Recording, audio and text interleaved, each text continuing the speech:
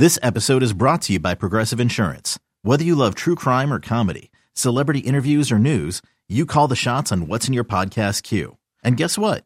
Now you can call them on your auto insurance too with the Name Your Price tool from Progressive. It works just the way it sounds. You tell Progressive how much you want to pay for car insurance, and they'll show you coverage options that fit your budget. Get your quote today at Progressive.com to join the over 28 million drivers who trust Progressive. Progressive Casualty Insurance Company and Affiliates. Price and coverage match limited by state law. Welcome back to Composite Two-Star Recruits, a USC recruiting podcast where a couple of one-star hosts talk about 5, 4, and 3-star prospects and everything in between. I am your one-star host, Chris Trevino, and as always, I am joined by my podcasting partner in crime, Gerard Martinez. Gerard, how are you doing? I'm doing well. It's Duce Robinson Day, so no Trojan fans are excited for the announcement that 5-star tight end Duce Robinson is going to give here later this day, because we are recording on a Wednesday, but the podcast actually goes up on a Thursday. So we're going to talk a lot about Duce Robinson and talk about his pending decision, and we know you guys are pumped up for that. Certainly everybody's going to be watching his Instagram for the announcement, and hopefully maybe we'll have some follow-up content for a big-time commitment going to USC. A big time commitment, and USC fans, we know they are starved for a commitment. I mean, I know they would love some more 2024 commitments, but they would absolutely take a commitment from 5-star Duce Robinson for the 2023 class, the finishing touch on the 2023 class. Now, as you mentioned, the timing is interesting. Duce Robinson will commit later today, 5:30 p.m. Pacific time on his Instagram. And now usually our podcast goes up very, very early in the wee hours of Thursday morning, but we didn't want to wait around all day. Gerard, we knew USC fans were going to be anxious waiting until 5:30. There's a lot going on today. It's also opening day. I think that maybe is a wink for Duce, his love for baseball to commit also on opening day for Major League Baseball. So a lot of things coming together, but we didn't want to wait around all day until 5:30. We knew USC fans wanted to hear something. They want to hear our lovely voices from the Composite Two-Star Recruits. So we're decided to do our normal schedule. We're going to talk a lot about Duce Robinson here for the cold open. We're going to set the tone for the announcement. We're going to break down a little bit of his game. We're going to do a bunch of stuff looking at the tight end room. So we'll set the stage for that. And if you happen to listen to this podcast maybe on a Friday or a Saturday, Duce has already made his decision. But nonetheless, if it's USC, you still get a lot of knowledge about USC's new tight end weapon if he does pick the Trojans. But either way it works, Gerard, is what we're saying. Yeah, and we're not going to, take a canned reaction to a commitment that hasn't happened yet. Kind of one of those things that just doesn't feel natural. And, we could do it, and we know people love reactions. Reaction videos are so big on YouTube. But truth be told, it's just better to break this down, sort of give you guys an understanding of what he brings to the table potentially, also acknowledging the other schools involved with him and what they bring to the table and sort of what they're offering him and the decision that he has at his feet. We've talked about Duce Robinson almost every week on the podcast, so certainly most of you that listen to the podcast on a regular basis know all about Duce Robinson. So we don't want to retread a bunch of ground that we've already covered.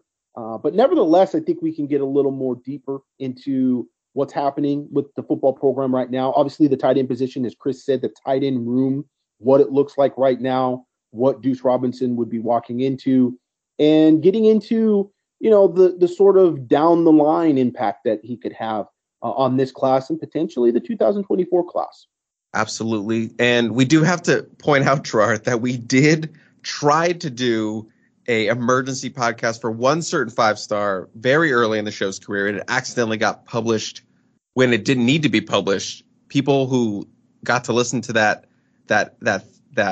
ill-timed episode that was like maybe 10 episodes into the Composite Two-Star Recruits. If you don't know what we're talking about the Josh Connerly episode that somehow got accidentally uploaded.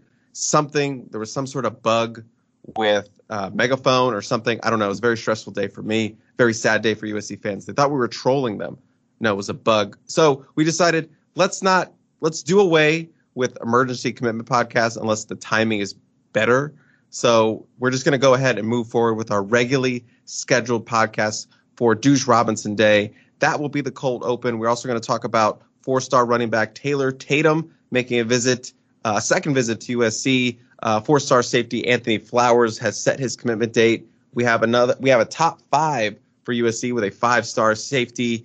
I was at the Elite 11 regional. Me and JP, 5 stars only. Perez, we're out there. We're going to talk a little bit about that. We got a little politics and NCAA stuff like that going on. We're going to talk about that, and then we have our listener questions, which we've got a little bit of a handful for you. So Gerard, we do have a packed show. Before we get into it, let's take a quick second to thank the official sponsor of the Composite Two-Star Recruits. That is Meredith Schlosser, the top real estate agent in Los Angeles.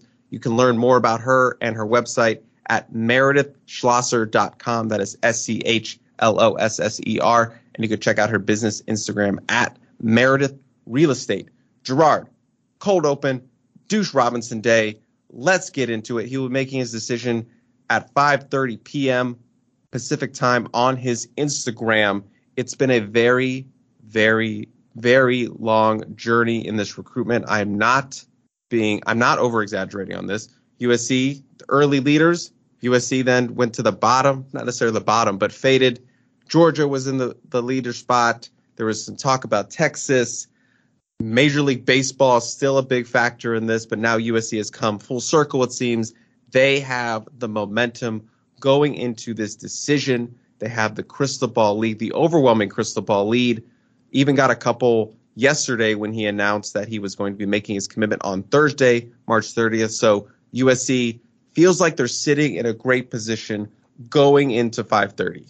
We also saw Lincoln Riley tweet a fight on. So congruently, those two things certainly bode well for USC. Now we have seen things go pear-shaped for USC with such announcements in the past. You cited Josh Connerly, and there have been others. So in this day and age, you sort of hold on to your butts to a certain extent, but certainly we've seen USC rally a bit here in the past few months. And, at this time last year, it seemed like USC was in a very good position for Duce Robinson. And by the time we get to the official visit in June, which he was a part of that golden hour visit where USC brought in 24 recruits in the third week of June, it seemed like he was USC's to lose. In fact, I was told at that point in time he was a silent commitment to USC. I'd made a post actually on the message board, and I can't remember what it was exactly, but it was something alluding to, USC might be wanting to run 13 personnel in the future, because on that visit, you had Walker Lyons and you had Duce Robinson, both of whom I had sources that were very confident were going to end up at USC. And prior to that, you had Kate Eldridge commit to USC during the opening week of official visits in June. So that's 3 tight ends for you. And we're looking forward thinking, wow, this is going to be a very strong position for USC, considering it's a position that USC hasn't really utilized very much in previous years. Last year, they didn't utilize it very much, as we saw with the first year of Lincoln Riley's offense. A prolific offense, but not an offense that really used the tight end a whole lot. And certainly previous years under Clay Helton, the tight end position was not utilized very much. So it was exciting and interesting to see the strategy and the approach to that position and wanting to stock that position with good players. And then knowing that you were potentially going to change the offense. And, maybe in the future, this sort of evolves the offense a little more. And certainly, looking forward in the 2024, 2025 classes and what USC recruited last year. And obviously, Duce Robinson is a part of that class, even though we're already well into the 2024 cycle, and everything we've been talking about for the most part has been 2024 recruits. And Duce Robinson is still 2023.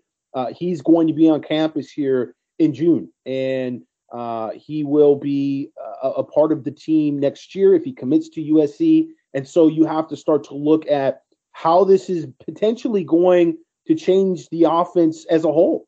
And you look at those 3 players, Walker Lyons commits to USC on signing day. He's not going to be on campus until 2024, but that's a very good tight end that coming from Folsom, 4-star, a guy that we saw early in the spring last year, who was certainly one of the best pass catchers / physical specimens in that local sort of 2023 class, and certainly one of the more impressive big-bodied receivers that we had seen. And then you have Cade Eldridge there, who plays running back at Linfield Christian up in Washington, and is a guy that, I think because he plays against such small ball competition, it's really sort of hard to rank him. But, I mean, he's a man amongst boys in that league, and being a guy that's 6'4", 235 pounds, playing running back, you see where he would fit really well in that H-back position. And we talked a little bit about that. Now you have Carson Tabarachi at that H-back position. And so you've got 3 tight ends coming in potentially. You look at that combined with the offensive line that they'll be able to recruit here in 2024, guys like Brandon Baker, DeAndre Carter, some of these players that they're in line for, in addition with the offensive line class that they signed in 2023. And then the running back position, and you see the physicality of the offense being there. And is this, looking forward to the 2024 season where you're going to be in the Big Ten and you're going to have to play some more physical teams? They're going to want to run straight at you. Sometimes you're going to be playing in weather that may not really give you the ability to throw the ball a whole lot, and you're going to have a little bit more of a ball control offense. I don't know. We'll see how that all evolves, but I can tell you, in terms of the approach and play calling and personnel use, USC could definitely get a lot more physical here, and the air raid sort of roots that Lincoln Riley comes from, he could potentially get further and further away from. I mean, he's already established himself as a very balanced play caller for the most part. I mean, he definitely improved, I think, the balance of his offensive scheme when he was at Oklahoma, and he saw the importance of bringing in lead blockers and developing that H-back position with shifts and motion and getting guys out on the edge, but also getting guys sort of north and south a little more than the prototypical air raid had. And so now you see that evolution of his offense at USC, and it's interesting to see, personnel-wise, what they're recruiting and what that could mean for the Trojans in the future. So I think Duce Robinson, again, potentially if he picks USC, is a very big part of that. So we go back to that big June golden hour, and where USC was instead of their percentage on who they're actually getting committed from that big weekend, and it can potentially goes up even more. And 50%, that's pretty successful. USC is probably going to be a little bit over that when we look at it in hindsight.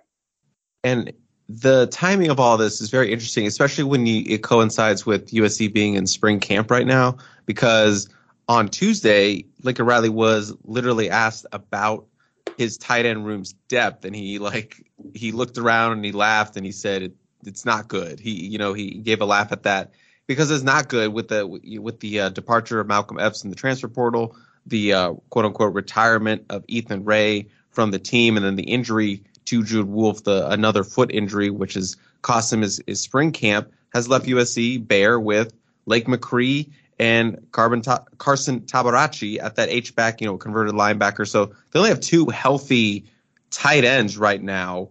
One of them had played linebacker last year and didn't play due to injury, so shaking that rust off. So it is very thin, but he said, they have Cade coming in. They will get Jude back in the summer. So good things are coming, but you had to think, was he being, wink, wink about it? The good things are coming. Duce Robinson is literally announcing that he's going to make his commitment on Thursday during this Lincoln Riley press conference. So it's just interesting with the timing of it all. And if we could just fast forward to the summer, assuming Duce Robinson does become a Trojan, you have Lake McCree and Duce, who are more flexed out wide receivers. That was what Lake played out there in Texas, and we've seen his potential his true freshman year as being like a big time playmaker down the field. So those are your like true quote unquote pass catchers. Then you have Carson and Cade who fit the mold for that H-back role. You can play them out of the backfield. They can carry the ball as former running backs, Carson and Cade,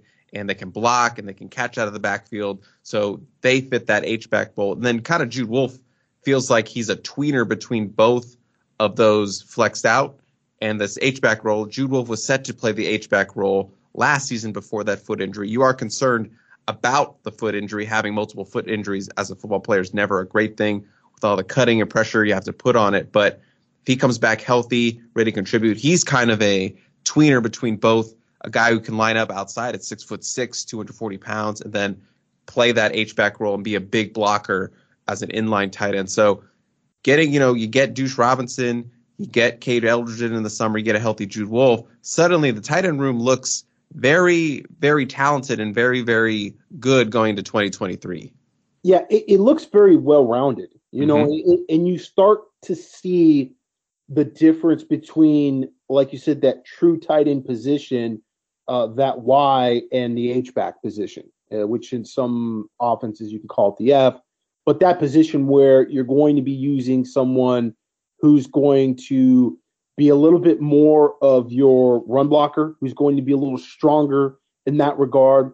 Carson Tabaracci is always, is more like 6'2", and probably 225, 230 at this point. You probably want to get him up to that 240 range, but a guy that's quicker and a guy that's skilled, but in different ways, because the routes that he's going to be running as a receiver are going to be a little different than the guy that you're going to split out wide or even have it as an inline tight end. Those guys are going to get a little more vertical for you. They're going to be able to run more traditional type of routes, out routes, post routes, seam routes, whereas Carson and Cade are coming across the line of scrimmage, and a lot of times they're going to have to redirect, and they're going to end up in the flats and maybe run a Texas route. They maybe have to do some different things, which require a little more agility from that standpoint. And a lot of times you're catching the ball and you're running sideline to sideline, and you've got to turn and run. And that's sometimes harder for a bigger body. But if you're a guy like Carson Tabaracci, who played running back predominantly in high school, he's never played H-back, tight end. He didn't really play much linebacker until he got to Utah for that spring ball.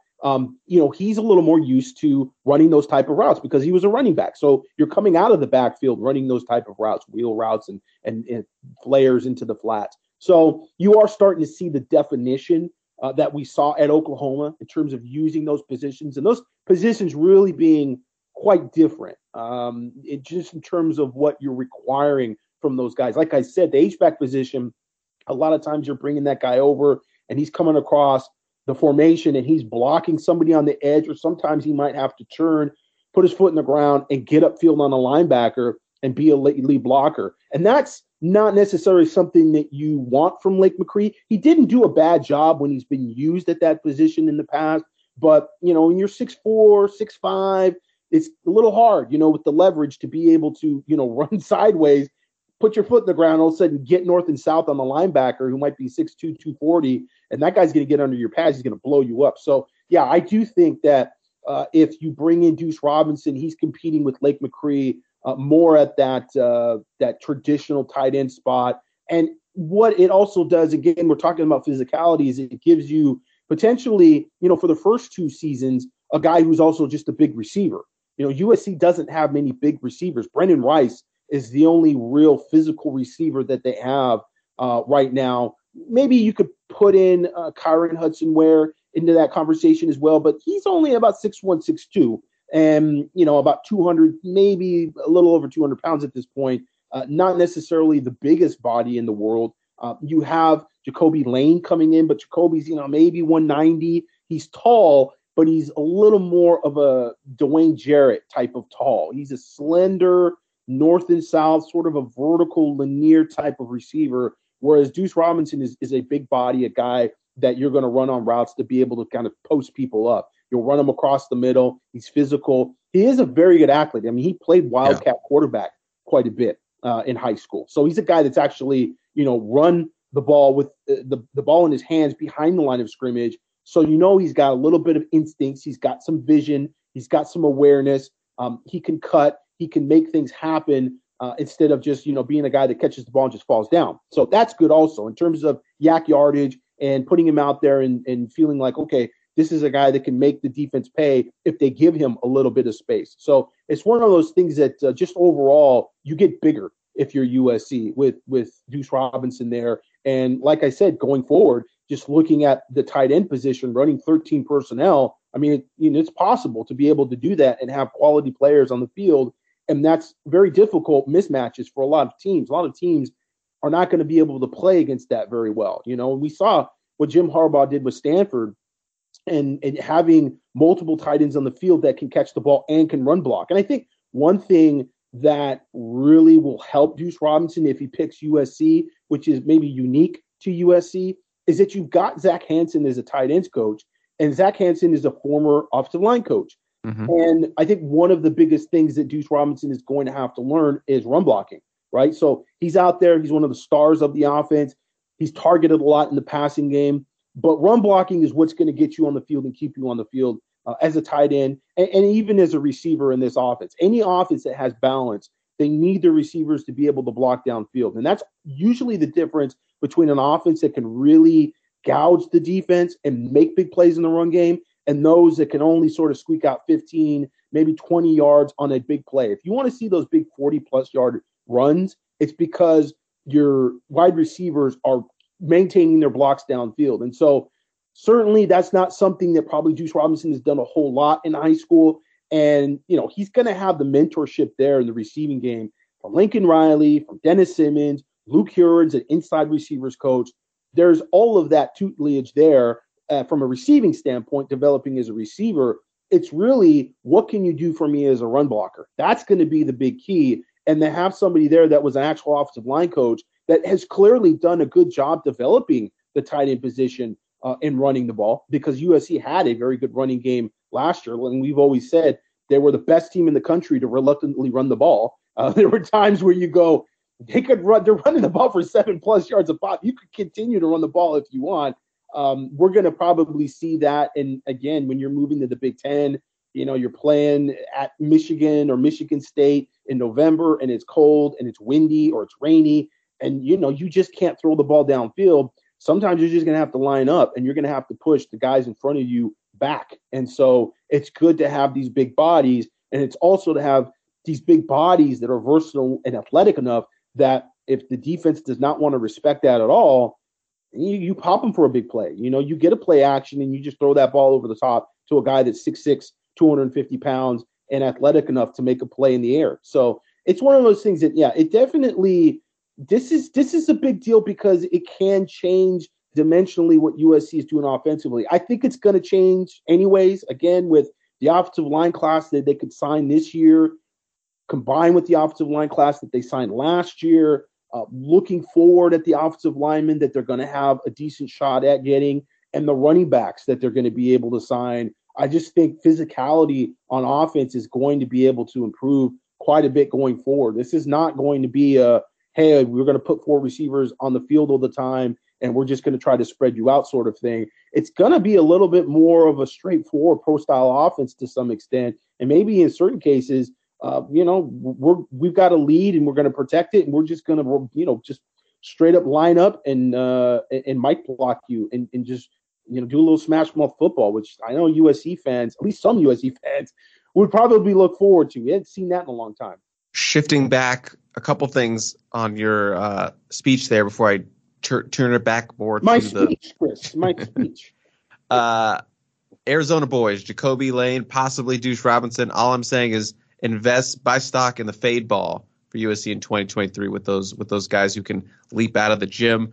Back to Gerard, can we categorize Duce Robinson as like a freak? Is he in freak territory in terms of his athleticism? Yeah, I think so. I mean, you got a guy 6'6", 250 pounds, and he plays on one of the better teams in Arizona against very decent competition. Arizona ball, that league and that schedule that they play, see a lot of Division I players. So it's improved a lot over, I'd say, the last 10, 15 years. And so you got a guy that's playing Wildcat quarterback at 6'6", 250. That's definitely freakish range. Now, is he a true wide receiver that's just big, because USC has seen plenty of those guys. Mike Williams, we've seen Patrick Turner, we've seen just recently Drake London. He's not a receiver first and then just a big guy. He is, to me, more of a tight end. I mean, when I saw him at the Elite 11 last year, and he was just throwing the ball around with guys and just kind of eyeballing him, you see the frame, you see definitely a tight end, in terms of the ceiling and what he brings to the table physically. I think initially, however, he probably kind of fills some roles as a big receiver because USC doesn't really have that. But the mismatches for him are going to be more inside the box than not.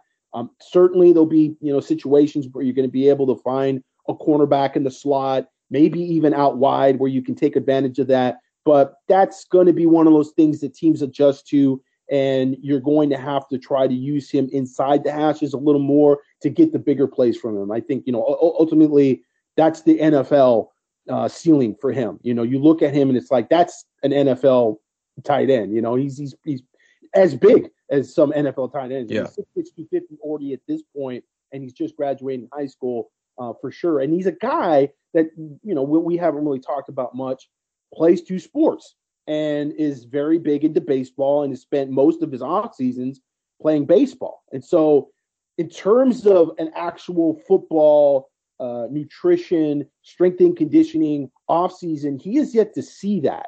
And that could, he could be, 265 pounds, 270 pounds a couple years in. If at some point he sees that, okay, football is my future, I'm going to invest fully in football, and, I'm going to really hit the weight room hard. I mean, he could be even bigger and stronger from that standpoint. Absolutely. Benny Wiley probably drooling at the chance to get his hands on Duce Robinson and mold him into a even more of a beast. Let's transition back into more of the recruitment side and talking about Duce Robinson. Simply put, Gerard, what would make Robinson pick USC? What are the selling points for USC in the recruitment of Duce Robinson, the number one ranked tight end in the country? Because we were talking a little bit about this before we started recording. We've made jokes about how sometimes we want to look at recruitments logically, but USC has been on the losing end of some, I would call, illogical picks for some prospects, some high-end prospects. And it feels like USC isn't, I would say, the logical pick for Robinson. At least if you look at it on paper, that would actually probably be Georgia. Yeah, so it is interesting when we kind of look at the boxes and what school checks what boxes, and certainly going head-to-head against Georgia, a team that has utilized the tight end position in the last couple of years better than maybe any team in the country, and certainly have developed some guys that look like they're going to go high in the draft. Back-to-back national champions. Their recent baseball pedigree has been a bit better than USC. USC still kind of trying to rebuild in a bit of a transition era, I guess you could say. And so, yeah, some of the, okay, this is the most logical upfront factors that work for USC are not in USC's favor in this particular recruitment. And like you said, there's been some other ones where you look down the list and go, okay, I mean, USC is the logical choice. And then the kid picks another school. And so in this particular case, USC not really utilizing the tight end very much, have not developed a true tight end for the pros since, I don't know, gosh, what we have to go back to, like Fred Davis, Cameron Jordan, was another guy that ended up playing a bit in the NFL. There's somebody else that's more recent that I'm forgetting about, but I mean, within the last 5-6 years, it hasn't been a whole lot of guys that they've developed. Now, granted, that was also not Lincoln Riley's offense, and Lincoln Riley's offense at Oklahoma was better at getting the ball to the tight end. You had Mark Andrews, Grant. I'm blanking on his last name. How to pronounce it? Out of Santa Margarita, he was a big receiver and ended up going to Oklahoma, and they made him into tight end, and he was a very good player for them. So I mean, there is some resume there for getting the tight end and utilizing the tight end in that offense, certainly. But Georgia's, if we're being honest, Georgia's definitely the school that you look at. And quite frankly, every one of those schools on the list has utilized the tight end better in recent history than USC has. Oregon, Texas, Georgia, they all have done a pretty good job getting the ball to the tight end and utilizing the tight end position in their offenses. Now, certainly, I think another aspect of this, which Lincoln Riley has to be looking at, is the fact that, okay, teams are going to adjust what you do. They are going to adjust at your strengths, and the 4 wide receivers and getting the ball to the wide receivers and using the wide receivers as your primary offense. There's going to be teams that are going to drop back in 8, and they're going to do certain things to try to take that away. And you do have to evolve, and you do have to sort of ping pong off your personnel, if you will, to find different ways to get the ball downfield. And certainly evolving that tight end position and getting the ball more in between the hashes and not having such a lateral passing game will be something that defenses are not ready to stop right now for USC. I mean, understand that right now, everybody in spring ball that has USC on the roster, they're implementing wrinkles and installing defenses and coverages that are really sort of angled towards guarding outside the hash marks, guarding the quick screen game, guarding just everything happening with the wide receiver position and keying on the wide receiver position. And so going forward, I think just, what USC does in terms of, how they run the ball and being a little more straightforward, it will actually work to their advantage. And it will be not even a wrinkle, but it will be a part of the offense that then defenses are going to have to sort of adjust to that and say, okay, well, you know what? We have to look at the tight end position now. We can't dismiss it as just being, out there and going to run block and what have you. Now all of a sudden there could be a threat at that position. So, from that standpoint, if you're trusting in Lincoln Riley and his ability over the years to be able to evolve offensively and to find new ways of attacking the defense, then you really, if we're talking about logically, you look at the tight end position being one of the first elements of that is not being utilized right now, that could be utilized to be very successful. I mean, listen, Georgia did win 2 national championships, and their passing game kind of sort of revolves quite a bit around getting the ball to the tight end. Now, why is that? Because a lot of teams are trying to key on their run game. They've had so many good running backs come out of Georgia in the past 10 years that teams are just, practicing to be able to stop the run. Well, play action is very easy, especially if you've got a quarterback that's not really a guy, and they didn't really have a guy last year as a quarterback who's going to, get the ball downfield and be, a big time sort of first round pick type quarterback, certainly not like a Caleb Williams level player.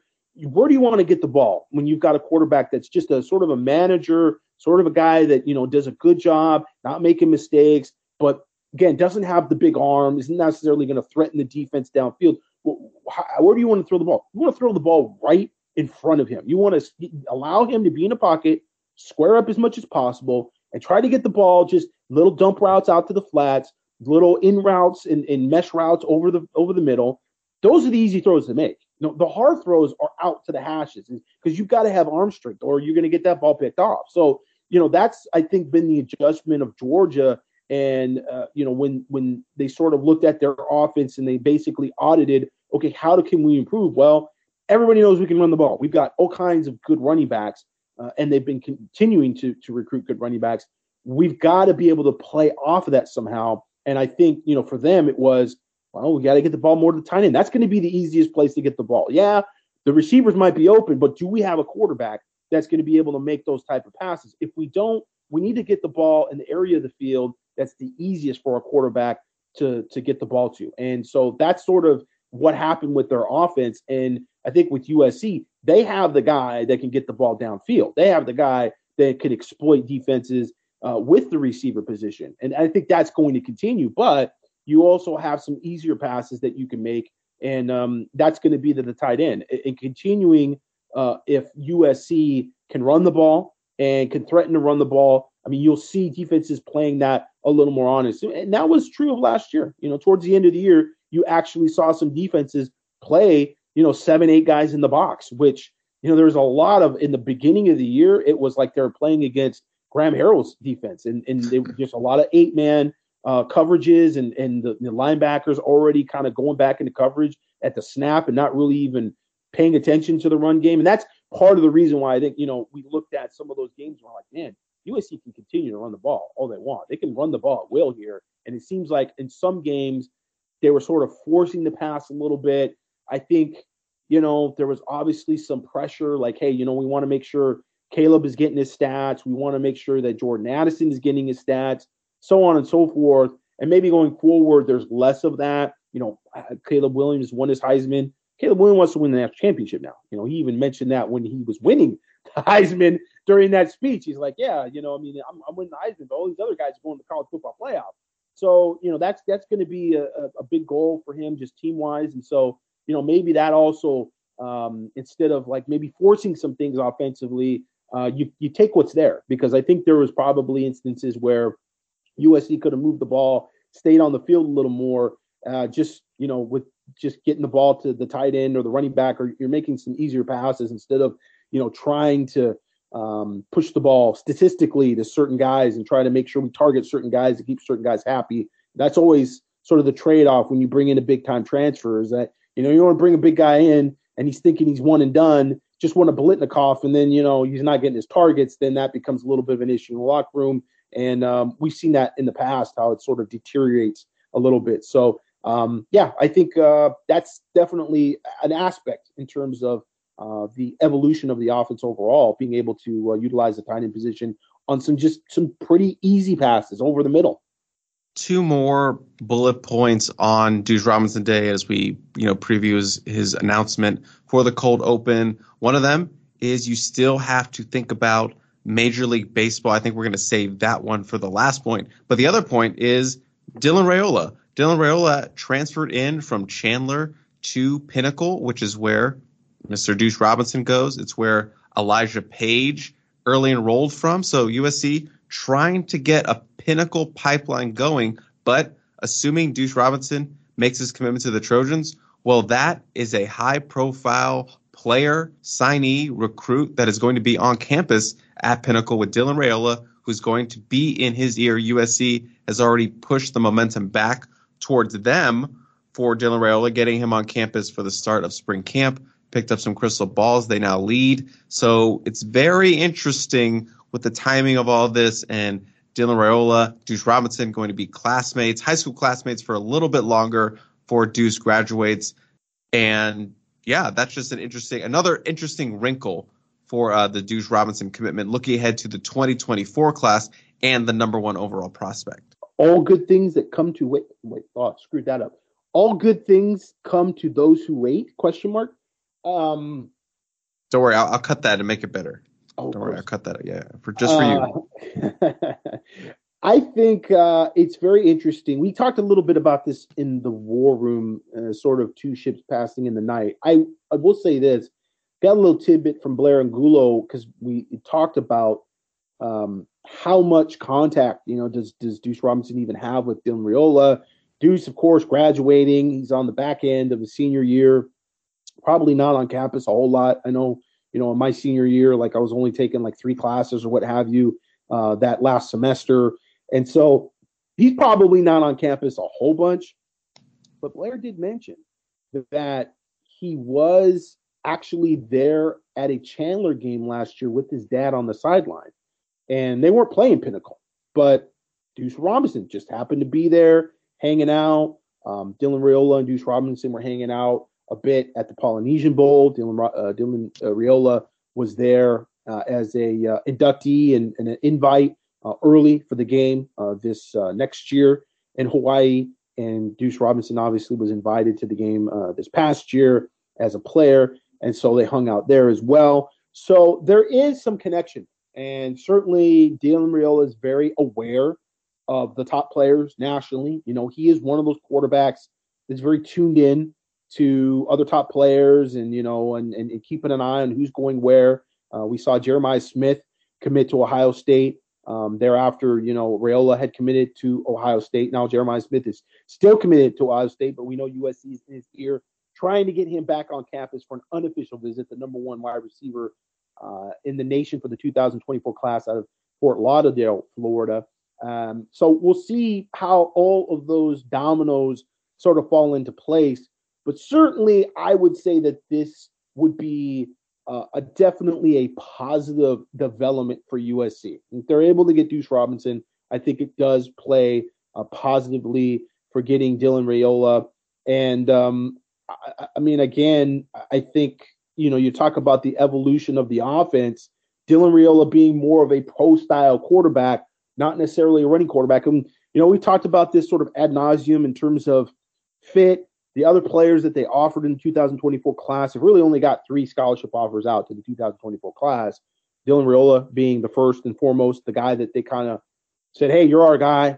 We're not going to recruit anybody else. And then, they kind of got burned by that. And he turned around and commit to Ohio State. So then they had to go and sort of pivot a little bit and go after DJ Lagway out of Texas. And they were recruiting him. And then, I think they started to feel like, we're not necessarily in the league group with DJ Lagway, and then they offered Elijah Brown out of Modern Day as well. And we'll talk a little bit about him because you and JP were at the Elite 11 regionals last weekend.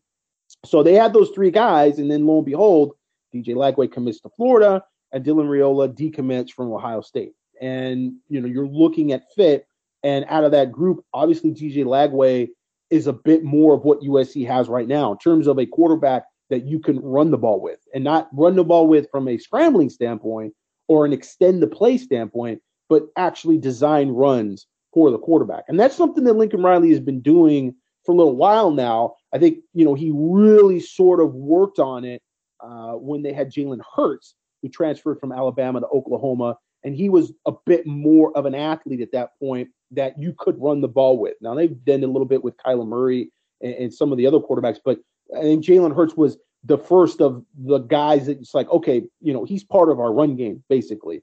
And so that's been very, very good for you, for Lincoln Riley at Oklahoma, now transitioning to USC. So, my thing is, okay, if it ain't broke, don't fix it. You go away from that formula of having a guy that is that type of athlete, whereas Dylan Raiola is certainly first and foremost a pocket passer. Not to say that he can't get out of the pocket, not to say he can't extend plays, but you're not necessarily designing a lot of runs for him. Do you still do some mesh read?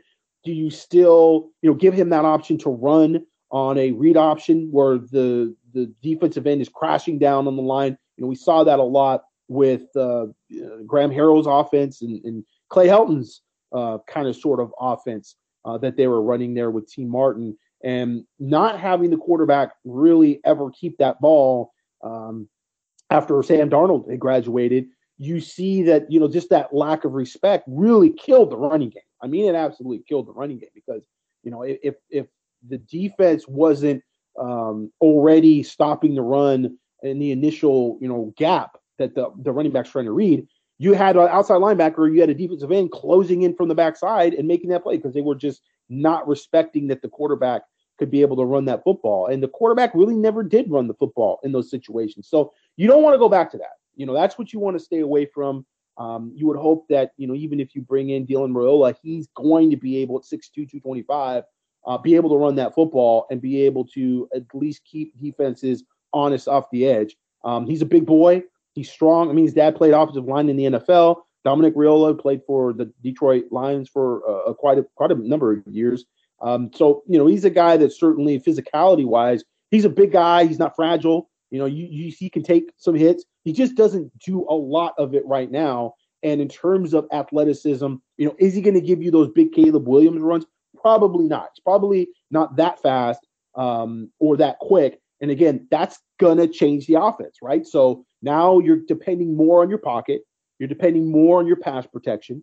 And it's, okay, getting the ball out faster, perhaps, and getting the ball to, in the passing game to specific players and specific reads.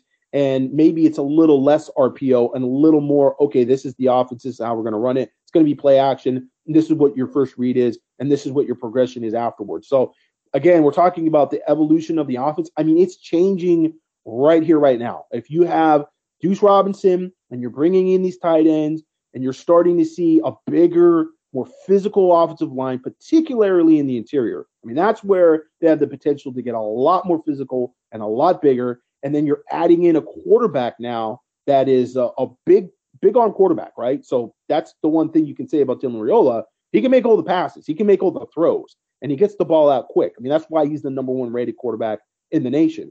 So all of those things absolutely change how the offense is going to look in 2024, 2025, 2026. So it's interesting, and it's kind of exciting. And it's funny to say that because when you think of exciting offenses, of course you think of 4 or 5 receivers and everybody's running out routes and linear routes and getting the ball downfield, and it's up tempo and it's this, and this. And the truth of the matter is that, when you get to big boy football in the college football playoff and you've got your Alabamas, Ohio States, your Michigans, your Georgias, those teams are physical. Those teams are at some point, it's like, okay, you kind of know what we do and you're kind of ready for it, but you know what?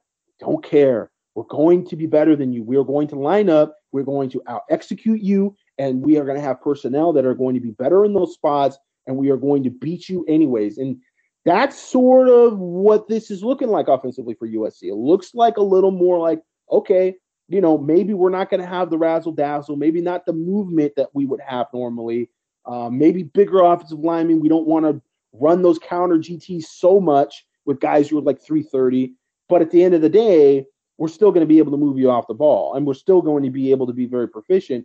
And then you have to sort of look like, okay, how does that also affect the defense?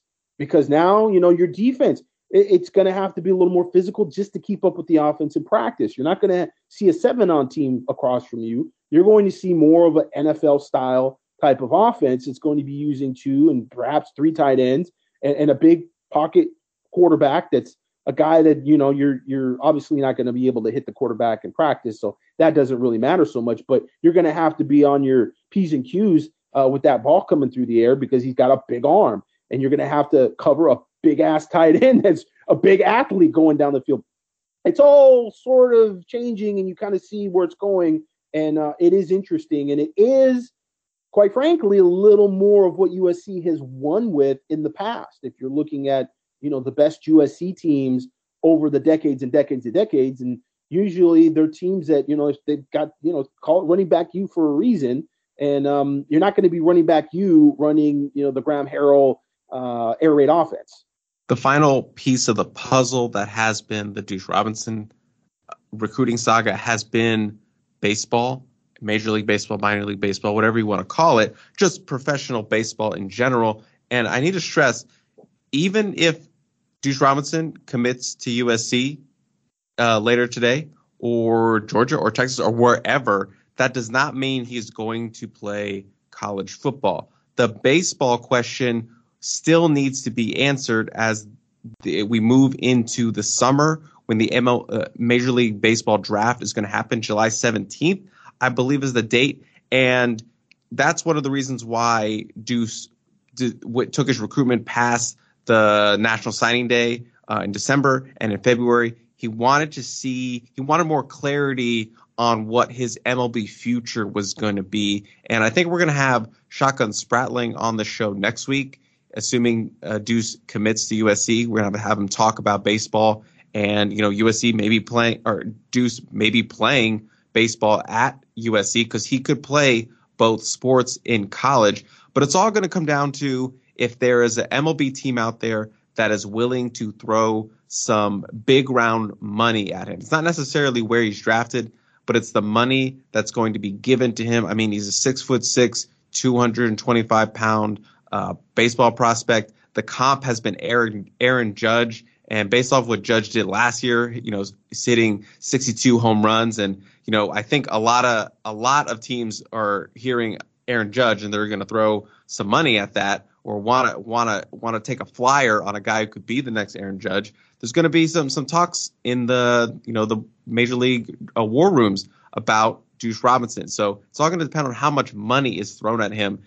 And, we could still be having this discussion in a couple months with the draft coming up, wherever he is committed to, whether that's USC, Georgia, wherever, they're still going to have to get past that hump of the Major League draft. Does he get enough money to sign with a professional team?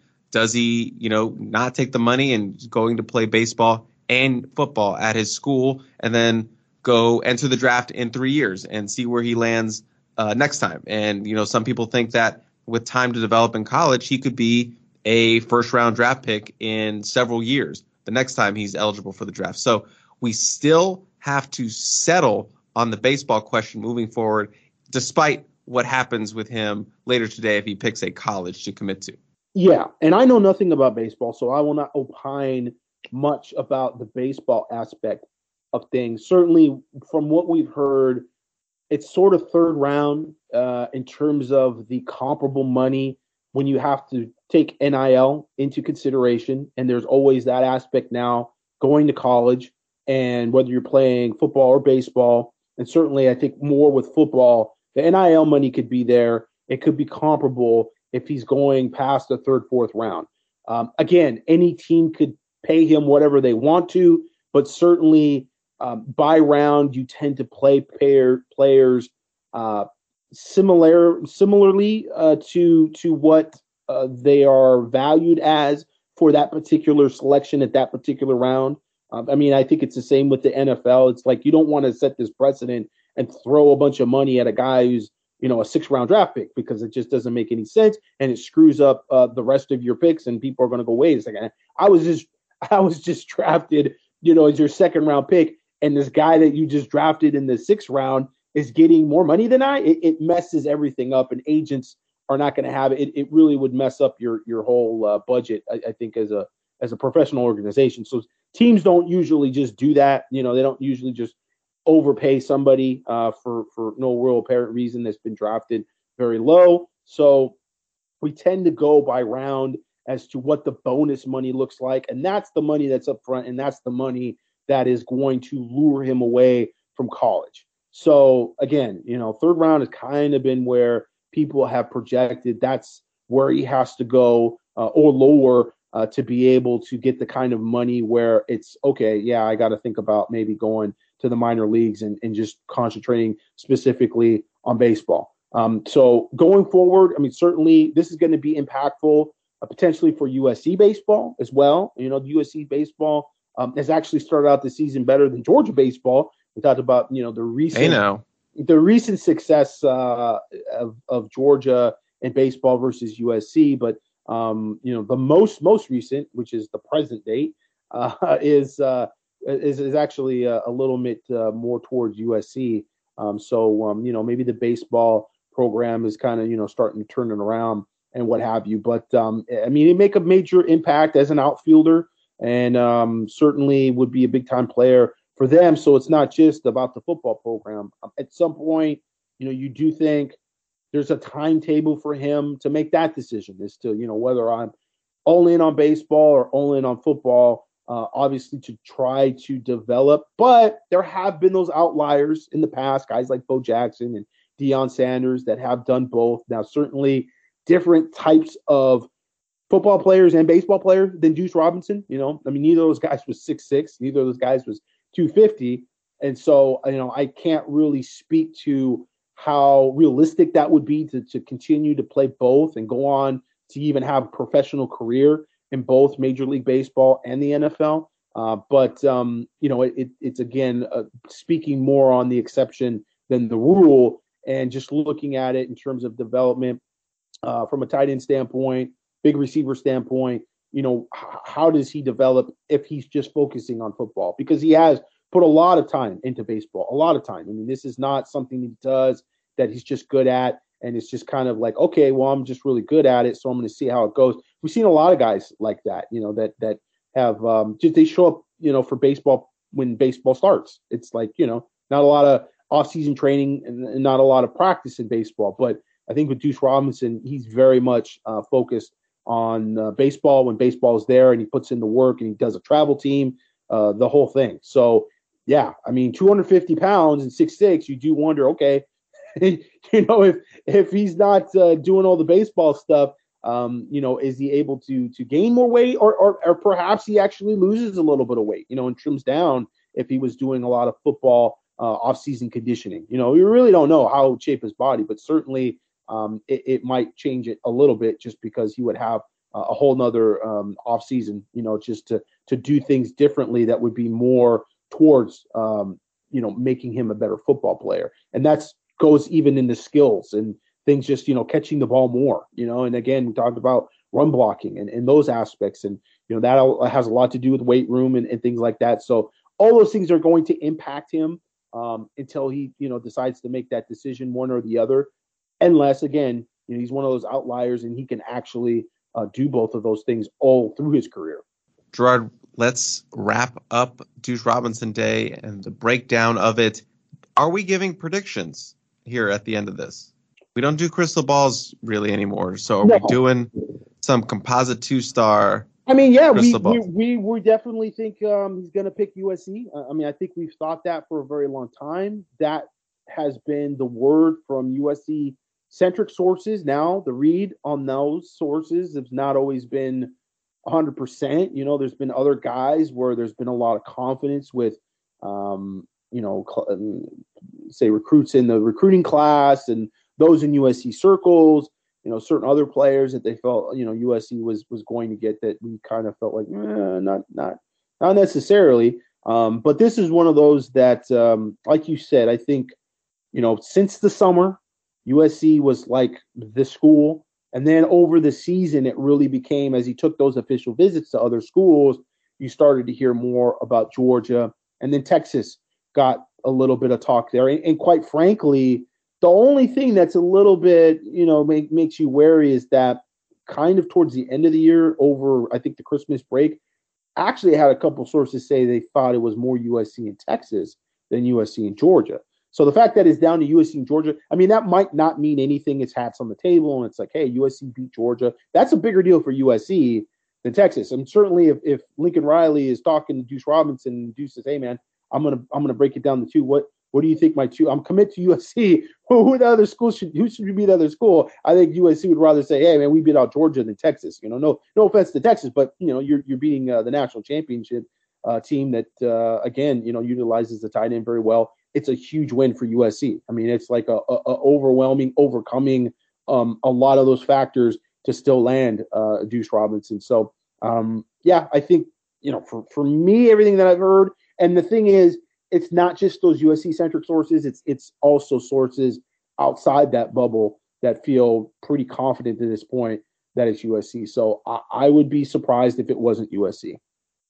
There you have it, and that's going to wrap up. What about you, Mr.? I'm pretty much on the same page as you. I feel like USC is okay. Well, I have to say it. We're not on video right now. We're actually just talking audio. They got to hear that out of your mouth. Okay, here is my official statement. USC will land Duce Robinson. That is my prediction for Duce Robinson Day, but you're going to have to wait several hours to find that out. We'll talk about it in the next episode. Whatever happens will happen. Like I said, we're going to try to get Shotgun Spratling on, assuming they pick Duce picks USC to get the little bit of the baseball side of things. So he might be the first official guest on the Composite Two-Star Recruits. Moving on, but before we do officially move on, I did forget to mention at the top of the show that I will not be doing timestamps for this episode because we're having a little issue with the Skype. It's not showing me how long we've been recording, so I don't have a good reference for marking down the timestamp. And I'm not going to go back and just find it listening by manual. I have to write it down. So I'm sorry. There will be no timestamps on Duce Robinson Day. I apologize. I don't mean to ruin your holiday, USC fans. But here we go. Moving forward. Holiday what? April Fools? Yeah, no. Duce Robinson Day. Oh, okay. I thought you were confusing Easter for this weekend. No. Duce Robinson Day. Moving forward, USC has another big visitor on tap. That is Longview 2024 4-star running back Taylor Tatum, not Texas Tatum. He is from Texas. His first name is not Texas, although Texas Tatum is not a terrible name to have just for anyone who maybe wants to name their kid Texas. But he is the number 49 overall player, the number 2 running back in the country. Yes, not in Texas, the country. And he is the number 10 prospect in the state of Texas, has offers from Alabama, Auburn, Baylor, USC, Michigan, a whole slew of them, close to 40 hours, 5'10", 205 pounds. He is making his second visit to the Trojans. He's going to be visiting for the USC spring game. So that is a good day to get some kids on campus. I don't feel like they had a ton of out-of-state kids the first spring game. So it's interesting that they've gotten, a big name to come here in Taylor Tatum for his second visit to USC. But Kyle McDonald recruiting the state of Texas for those running backs. And we're going to talk a little bit about those running back targets that have emerging.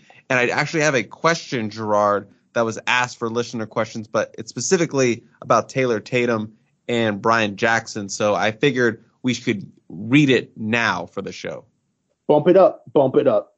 Bump it up. Do you want me to go now, or do you want to expand? Yeah, I mean, we're on the topic, and so I might just end up talking over it and overlapping it. So might as well get the question out first. Okay, sounds good. This comes from Mike Viramontes, great last name. With Taylor Tatum visiting for the spring game, I think it's safe to say he is Coach Kyle's priority target. That being said, what do you guys make of Brian Jackson? We have the early crystal ball picks in, but he's listed as an athlete on 247. Is there potential to use him as an H-back? Would Jackson at H-back allow them to pursue another running back to pair with Tatum, or does the chance USC might lose 3 backs after the season allow them to just bring in 3 backs anyway? Thanks, and that's from Mike. Interesting question as we look at the running back board. Brian Jackson is a guy who is being recruited as a running back. I can tell you that. And USC does have the crystal ball in for him. I think there was a new one that got picked up earlier this week. He is supposed to come to town for that April 8th Holy Hour, as it has been dubbed, on the Composite Two-Star Recruits. So I think USC is a very good place for Brian Jackson. And I do think that McDonald is going to attempt to sign multiple running backs once again, just because, Austin Jones, we're assuming that this will be his last year. Marshawn Lloyd, redshirt junior, I believe he has plans to make this his final year with the big season to head to the league. And then we don't really know what's going to happen with Darlin Barlow. He could enter that grad transfer range and, transfer once again without having to sit out once he is a graduate transfer. So, yeah, they could lose 3 backs, and they would have the 2 freshmen, Quentin Joyner and Amarian Peterson and Raleek Brown. But also, the transfer portal was always there, and I would not be shocked if they did not dip in for a veteran, seeing as this next season will be their first in the Big Ten. You want some veteran leadership there. So I would not be surprised if they also dipped into the portal in addition to signing at least 2 high school backs for the 2024 class. I think, the first question is this the number 1 running back on Kyle McDonald's board? I do think it's safe to say that he's up there. He's definitely one of the top running backs on the board for USC. This is going to be a second unofficial visit. I believe he was here for the Arizona State game, if I'm not mistaken. Mm-hmm. And so, making another unofficial visit, kind of in terms of, profile physically, looks like a Kyle McDonald running back. He's like 5'10", 205 pounds. So he's eclipsed that 200-pound mark, which seems to be, kind of a theme with the running backs that Kyle McDonald likes to recruit. He likes little bigger guys. He wants some physicality. And it reminds me of Kennedy Polamalu. I remember when Kennedy Polamalu came back to USC as offensive coordinator and running backs coach, and he was looking at the running backs at USC. He's like, we got to get guys that are bigger. We got to get guys that are 200 pounds plus. Like, how are you supposed to, move the ball on a 3rd and 2? And there's going to be those plays where the defense just reads what you're going to do. They know what you're going to do, and you got to have a running back that's going to break a tackle. And we saw that, last year, where just, sometimes the defense reads what you're going to do. And, you've got to be able to have guys that can just kind of squirm out of a tackle and get a 1.5 yards and be able to move those chains. It can be a big deal in a game in terms of momentum. And so they do like, those bigger physical backs. Now, coming in for the spring game, I don't know is necessarily a tell that he's at the top of the list. I think it's more that he's coming back. The spring game, as you mentioned, not usually a big recruiting weekend for USC. And that goes back even to the Pete Carroll days, mainly because you're competing against other spring games and potentially getting that comparison of, oh my gosh, there was 75,000 people at the Ohio State spring game. It was like a regular game. Nebraska had 90,000 people at the spring game, and USC has like 30,000, 25,000 people at a spring game. It's just not comparable in terms of atmosphere. And I think, USC coaches know that. And so it's like, we don't want to necessarily showcase that. But at the same time, you do want to bring guys in during the spring at certain events, and you want to be able to try to sell them as early as possible and change this from being a traction visit to going into the summer feeling like, okay, this is the third time this particular prospect's going to be on campus. Family has been here at least once, or maybe they haven't. I'm not really sure on this first visit if his parents came with him.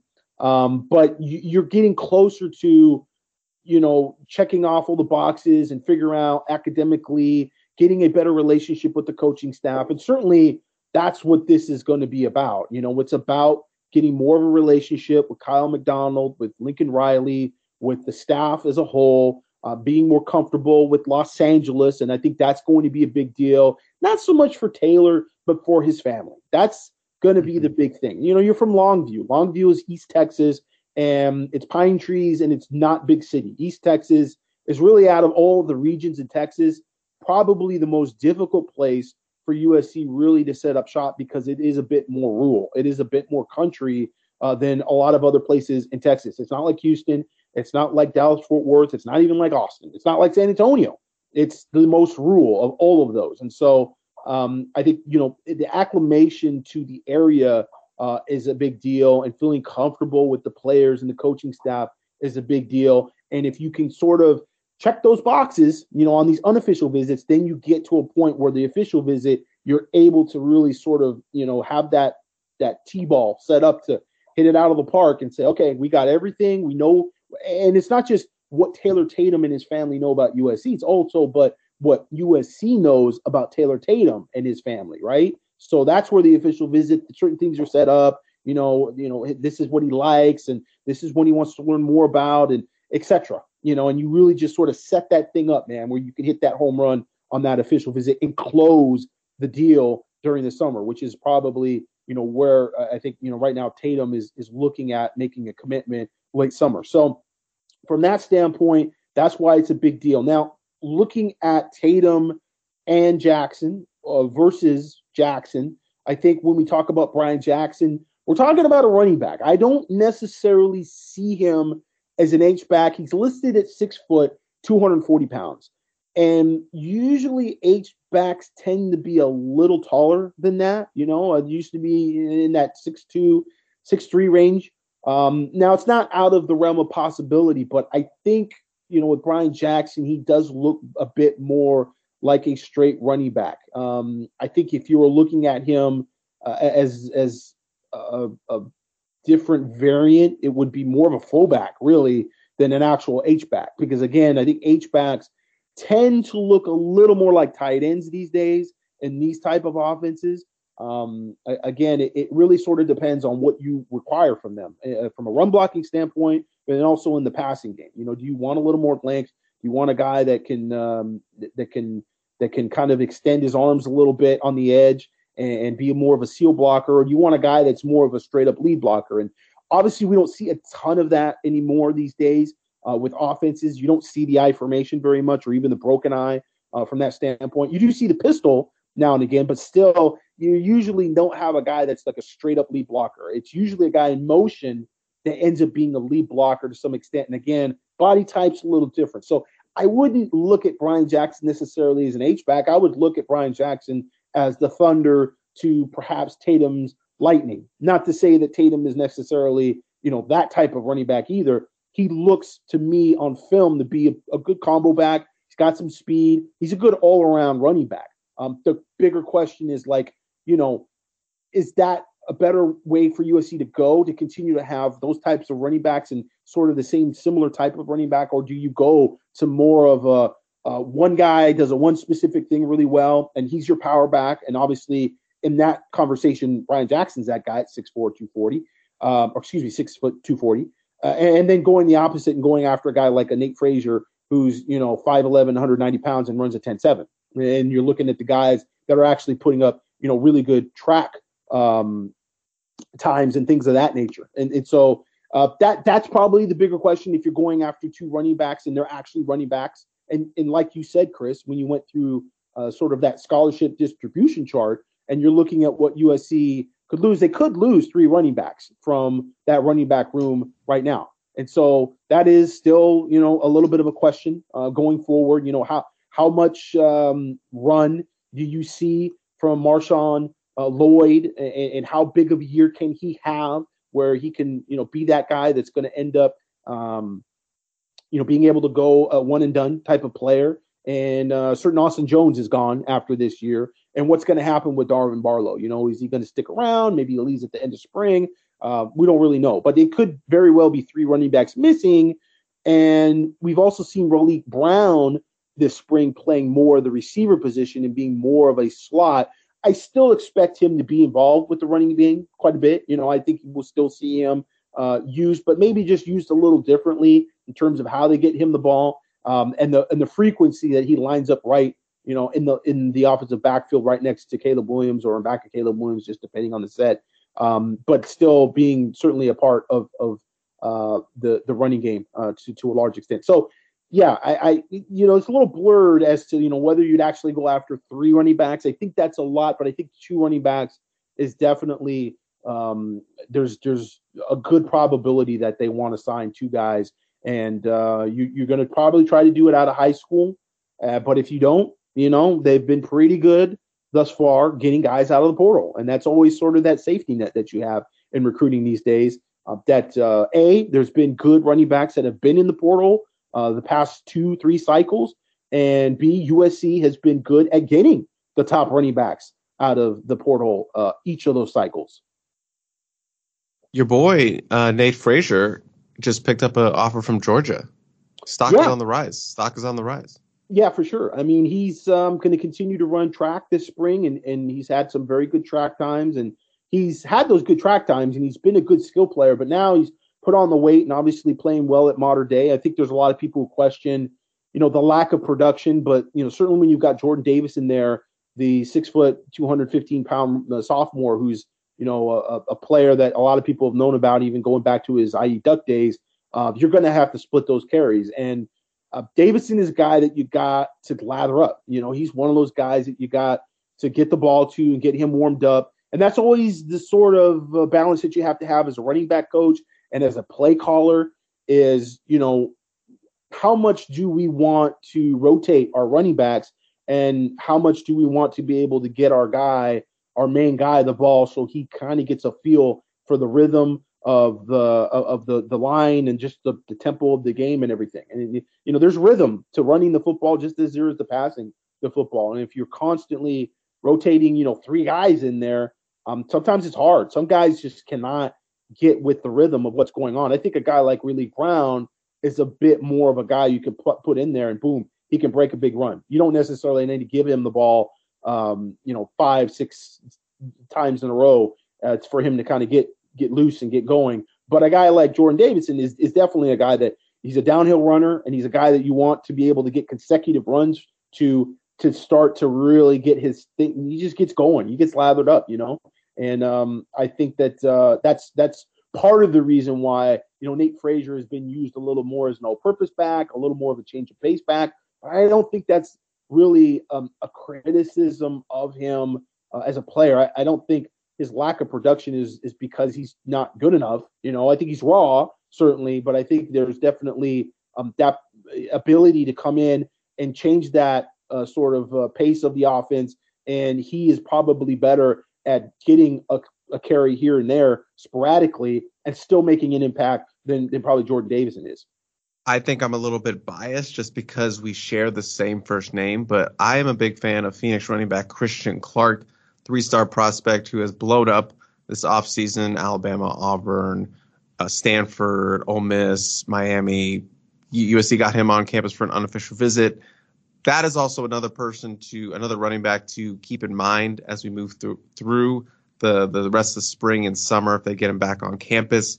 As we mentioned, McDonald does seem to like his Texas running backs, but USC has been mining the state of Arizona frequently, and that would be a kid to maybe keep home keep on the West Coast in Christian Clark. But we'll see as that moves forward. And then also Jason Brown out of the Seattle area, a running back who visited recently this offseason once again. Gerard, that's correct?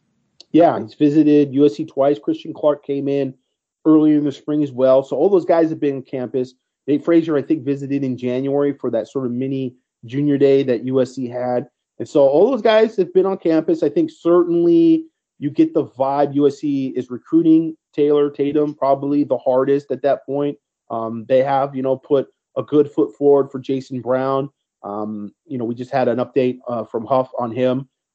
Christian Clark is a little more of a question mark. He's blown up more recently. And so, you watch his film and everything, you're kind of like trying to kind of get the feel for, okay, what does he bring to the table as a running back as opposed to some of these other guys? And, certainly, I mean, the interesting thing about Tatum probably, when we're looking versus that other group is, he runs in a kind of an old school pro style offense. Like it's a lot of quarterback under center and, has really good lateral feet. He's got good speed, but he's not necessarily like a lightning guy, 205 pounds, 5'10". He's kind of similar running style to some of the guys that they've recruited in the past. And I wouldn't say he's exactly like Quentin Joyner or Marion Peterson, certainly. But it's certainly a guy that can kind of do a little bit of both. Not a huge guy, but also a guy that has some physicality to him as well. And Jason Brown is similar to that. Jason Brown is actually quite diminutive. He's like 5'9" probably, and is a guy that is actually a bit more of a power back to some extent in terms of his running style, even though he's not a big guy. But he is pretty, kind of more of an every down back, even than, I think a Nate Frazier. Christian Clark, again, I kind of need to see him more in person, just, to see the body type and what have you, because that kind of can change your opinion a bit. You see certain guys and, if you looked at Nate Frazier when he was at Downey St. Matthias Pius, he was St. Matthias Pius. Yeah, he was, a smallish sort of quarterback when USC first offered him a scholarship. And that was, his freshman going into his sophomore year. And his sophomore year, he was there. And then he transferred to Mater Dei. And you can see the sort of off-season football program. Like, there's obviously a big difference there resources-wise from St. Matthias Pius than there is at Mater Dei. And he put on that weight. And he's still fast, but he was able to put on that weight, get stronger. He's very quick. He's very explosive from that standpoint. But he's the one guy out of that group that I know of that has run some pretty legit track times. I think Tatum has run the 200, and maybe he has some good 100 times. I have to check up on that if he's been running track this offseason. I'm sure he has, but I don't know if he's run any really like legit 10-8, sort of 100 meter time. That's really when we get in that conversation of elite speed for a running back.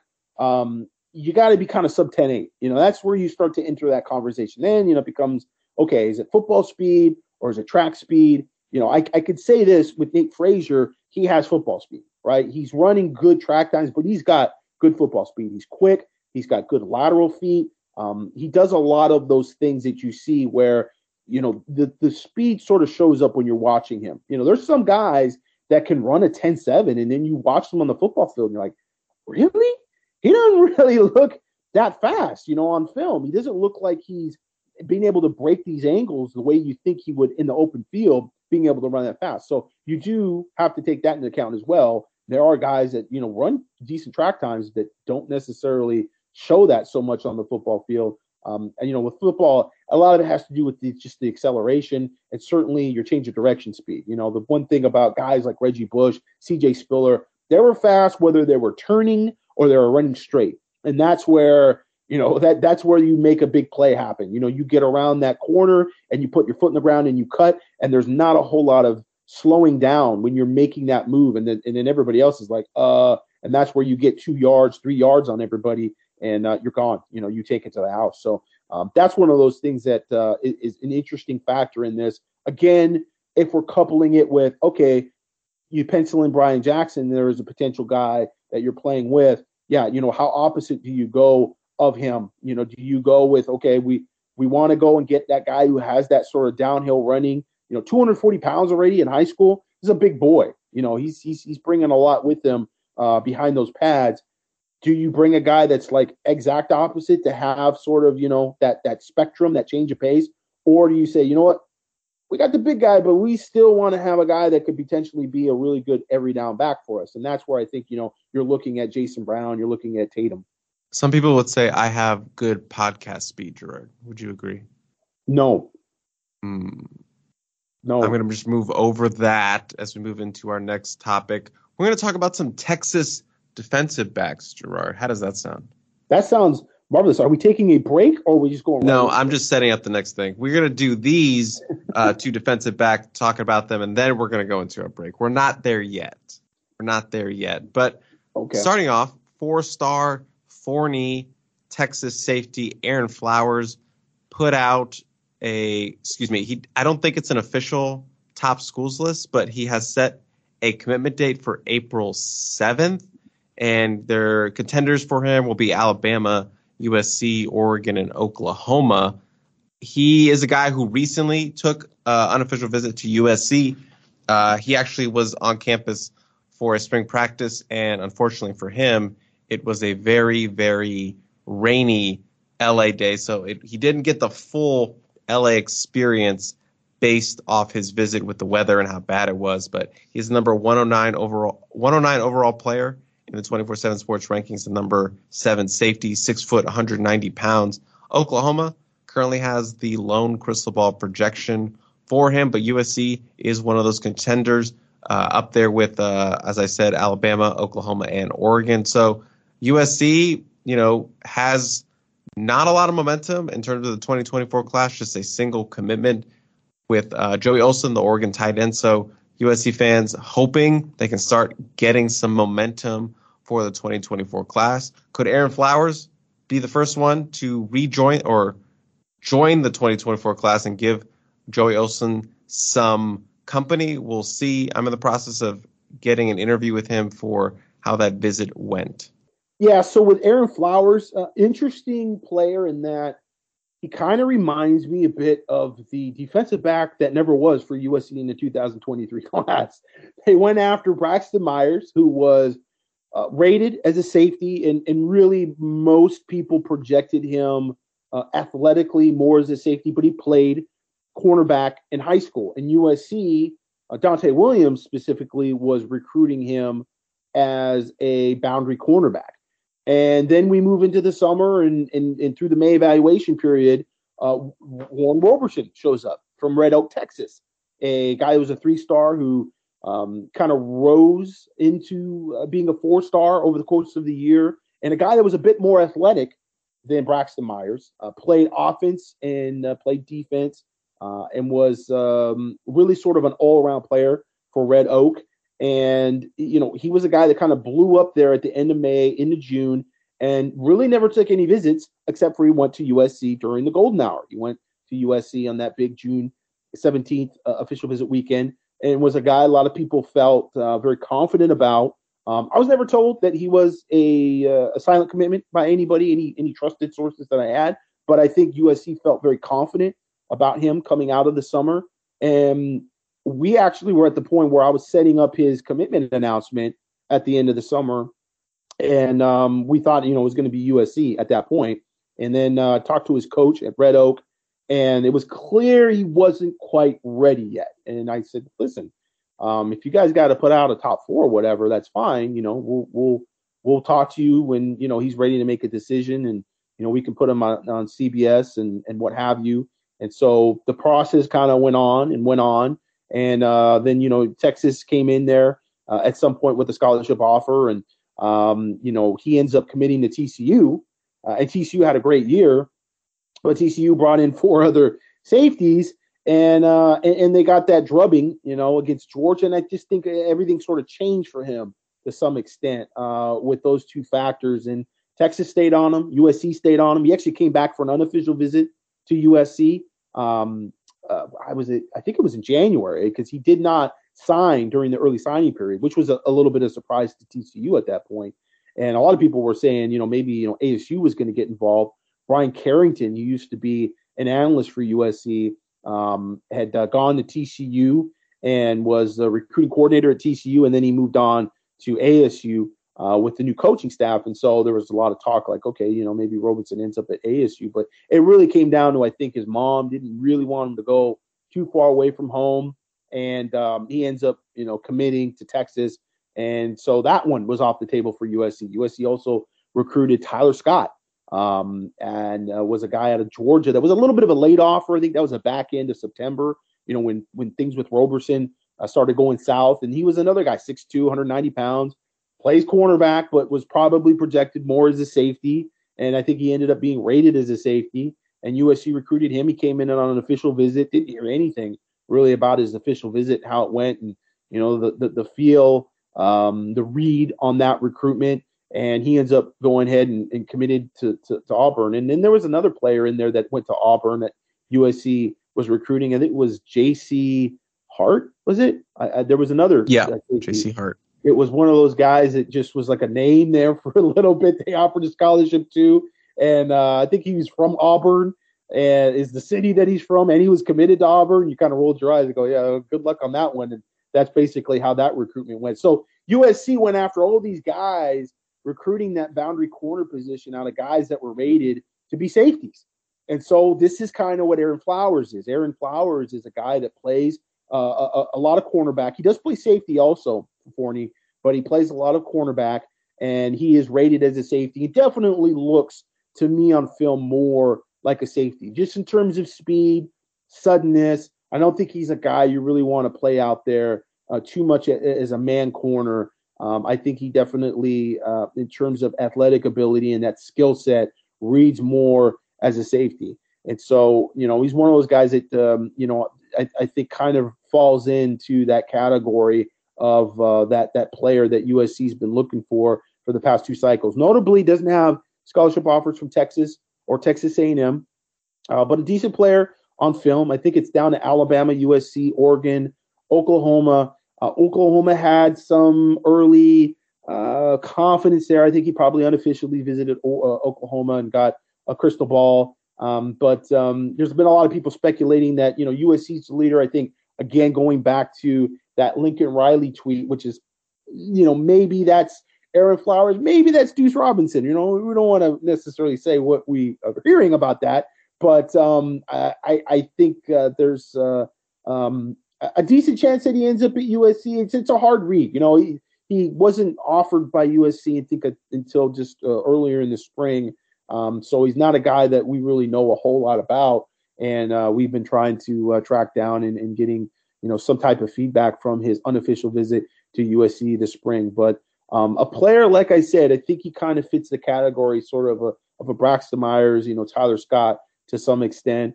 Not quite as athletic to me on film as Warren Robertson. I think out of that group, Warren Robertson is the guy that kind of stands out a little more. I think what always stands out to me, defensive backs that can do stuff on offense as well. I think I want to see some receiver film of you. I want to see you in special team. I want to see you make more of an impact all around, because I think, cornerbacks, particularly safeties to some extent as well, that play offense, I think they just have a little better eyes when they're playing defense. And then when you get to college and you're just focused on that, it's okay. You're focused on that one position. But what you had experienced in high school playing the offensive side of the ball gives you just a little more dimension as a defensive back. A lot of really good safeties that play quarterback in high school. And so not a lot of film of him, on offense at all. So that's a little disappointing. I would like to see some more skill set just, in terms of catching the ball and what have you. So we'll see. We'll see what happens. He's going to, I think, announce April 4th. And so, it'll be coming up here soon. And again, I really don't have much of a read right now about where he goes. I think there may be, some assumptions maybe where he was leaning and what have you. I know the Alabama guys talked to him a little bit after that official visit. I just don't know how high up on the board he is for Alabama at this point in time. The other safety is a little bit higher rated. That's McKinney, Texas Tech 5-star safety Xavier Filsame. Sounds good to me. Sounds good to you. Sounds good to Gerard. Sounds good to me. He put out his final five today. That included USC, Georgia, Oregon, Florida, and LSU, not ASU, as I mentioned, or McKinney, Texas. That is the same high school as Brian Jackson, the running back we were talking about earlier. So USC in the final five, you got 5 official visits. I would expect him to use an official visit if he got 5 of them, but he is scheduled to make a visit for USC's April 8th Holy Hour, as we have dubbed it. So that's another big one on docket. As I mentioned, he is a 5-star prospect, 5-star safety in the 2024 class. USC in the hunt for a couple of Texas defensive backs, Gerard. Yeah, I mean, in the hunt for just more Texas players, which you would, think would be the case with the coaching staff having some of those connections to that area. And they're certainly I think they're just trying to feel themselves out still to some extent. Mm-hmm. How successful can they be in Texas? How successful can they be in the DMV? Those are the 2 areas which they focused, I think, the most on, outside of just, having a greater presence in Las Vegas and in Arizona, which the previous staff did not. They missed on some very good players that came out of those areas. And so certainly you want to expand that and consider that local recruiting. I mean, it's not. I mean, Arizona, Phoenix is not really local for USC, but in terms of regional prowess, if you're going to be successful at USC recruiting, you're going to have to get the best players out of those areas. And, you certainly want to do better up north as well. So, yeah, some of that focus that they have right now in Texas, we'll see where it goes. The last staff was very, very, very focused on recruiting Texas. And like I said before, East Texas is kind of probably the place where you're going to have the least success. But that was really where USC was focusing a ton of energy on, recruiting East Texas under the Clay Helton staff.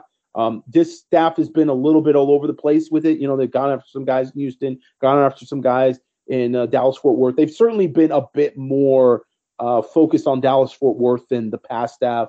And then you would think they'd probably have a little better reputation and connection with those high school coaches and those players because of Lincoln Riley being at Oklahoma and Dennis Simmons being at Oklahoma, Roy Manning being at Oklahoma. Some of those coaches that came over, Brian Odom being at Oklahoma and recruiting that Red River region. So you understand, that's definitely going to be an area where they're going to try to continue to make inroads. It is an area, however, coming away from last year. I mentioned this in the past. That was the one area where the defensive players, they did cite Oklahoma's defenses and Alex Grinch and the lack of defensive development as being a reason why they were hesitant about USC. And USC did strike out on a number of those players last year, and they were in that DFW area. They were in that Dallas-Fort Worth area, that Red River area, and that's the area where, those kids watched a lot of Oklahoma football. So it's not like, hey, Oklahoma was this great team that got to college football playoff, but I don't really know why. Kids in Florida, kids in the DMV, they probably didn't really watch Oklahoma all that much. They just saw the box scores and they saw the rankings and they said, oh, Oklahoma, that was a good football program. Lincoln Riley won a bunch of games there. Cool. Now he's at USC. I'm going to go check out USC. He's turned that thing around. Whereas guys in that Dallas-Fort Worth area in North Texas are going, okay, yeah, but I remember Oklahoma. I remember seeing this game, that game. I went to these games. I had a cousin that went to these games. My brother was recruited. And so they have a little bit more of an opinion about Oklahoma football, good and bad. So that's going to be interesting to watch as we move forward. Like you said, Xavier is the teammate of Brian Jackson, and there is some feeling like Brian Jackson is leaning towards USC at this point. Coming in April 8th, which will be a big weekend for USC recruiting-wise. I think it is interesting looking at him versus a guy like Flowers because you have 2 players that are safeties. Now, if I recall, I think Filsami, we'll just go with that last name at the moment, pronunciation-wise. Apologize if we're butchering it. Was rated as a cornerback at one point. Now, he does have some track times behind him, and I think that was the reason why, because he's a 10.52 guy in track. So he's got some legitimately good track times, and they're probably looking, 6'1", 185 pounds-ish. A guy that could potentially play corner because of his athleticism, but now rated as a safety. And he plays exclusively at safety. So this is a little different from Aaron Flowers, and that Aaron Flowers is one of those guys that he dabbles a bit at safety and he plays some safety, but he plays a lot more cornerback on film. whereas Xavier plays almost exclusively at safety. And so that's interesting. He's very sudden.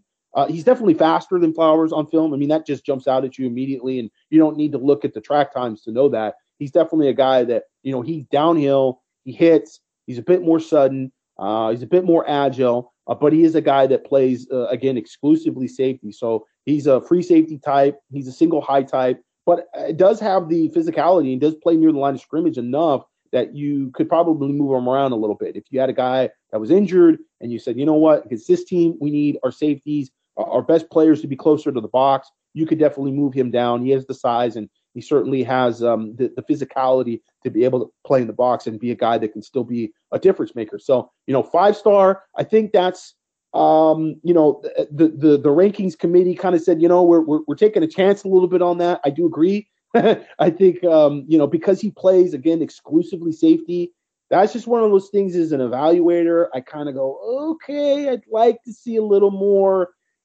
We see more and more guys that are multi-sport athletes, and he is a multi-sport athlete. He's a track star, really. I mean, you're running 10.52 as a junior. That's a hell of a time. That's a very good time. He could be in the 4.4s for sure this spring. So he's a multi-sport athlete. So that's definitely a check in that box. But you do want to see guys play multiple positions.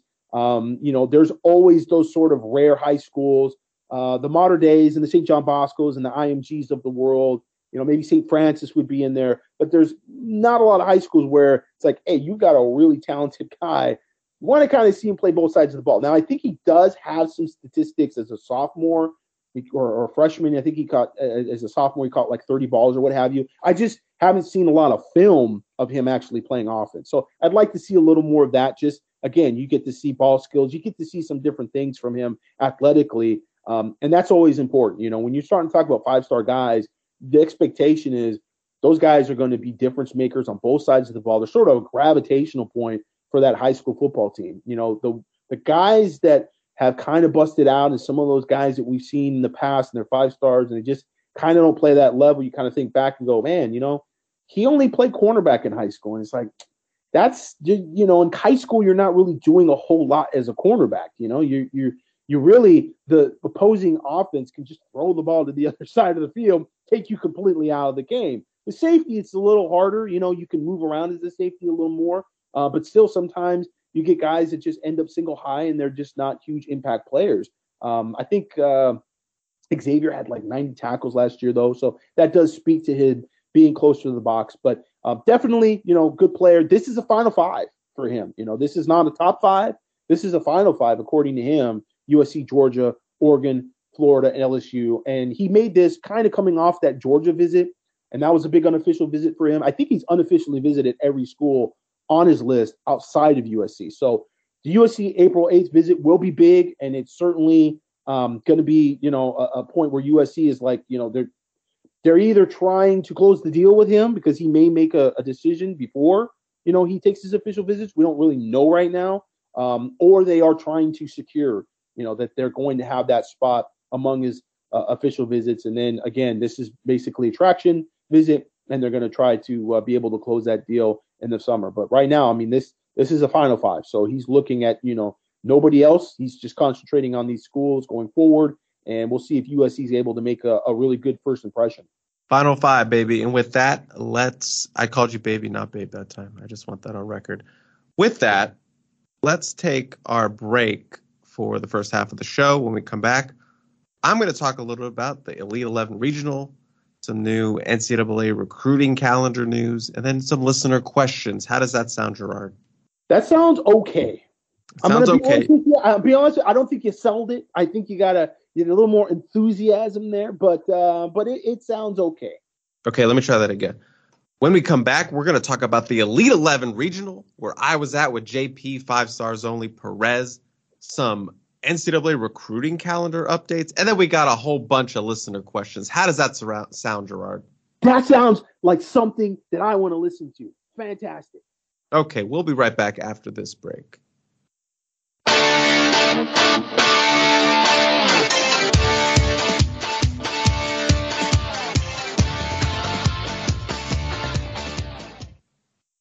Another day is here, and you're ready for it. What to wear? Check. Breakfast, lunch, and dinner? Check. Planning for what's next and how to save for it? That's where Bank of America can help. For your financial to-dos, Bank of America has experts ready to help get you closer to your goals. Get started at one of our local financial centers or 24/7 in our mobile banking app. Find a location near you at bankofamerica.com/talktous. What would you like the power to do?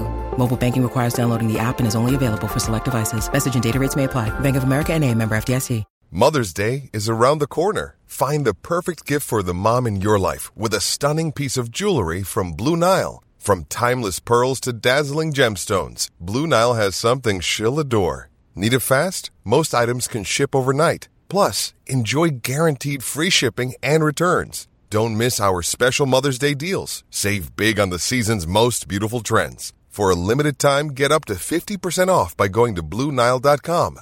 That's BlueNile.com. All right, Gerard, and we're back out at this past weekend. I was out at Warren High School, me and Jarrett 5 Stars Only Perez. We were at the Elite 11 Los Angeles Regional. Was there from about 10:30 to about 3 o'clock. Saw some of the top local QB prospects from around the area. A lot of 2026 guys, a lot of 2025 guys, and a smattering of 2024 guys. Out of that group, only one person got invited, and that was a guy who I've been high on since, I first met him, Julian Sayin, the Alabama commit. He was the only QB to get a Elite 11 invite from the 2024 class.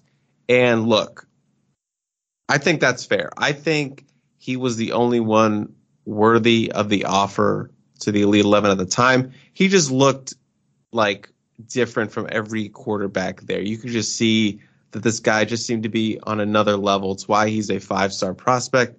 It's why he's committed to Alabama.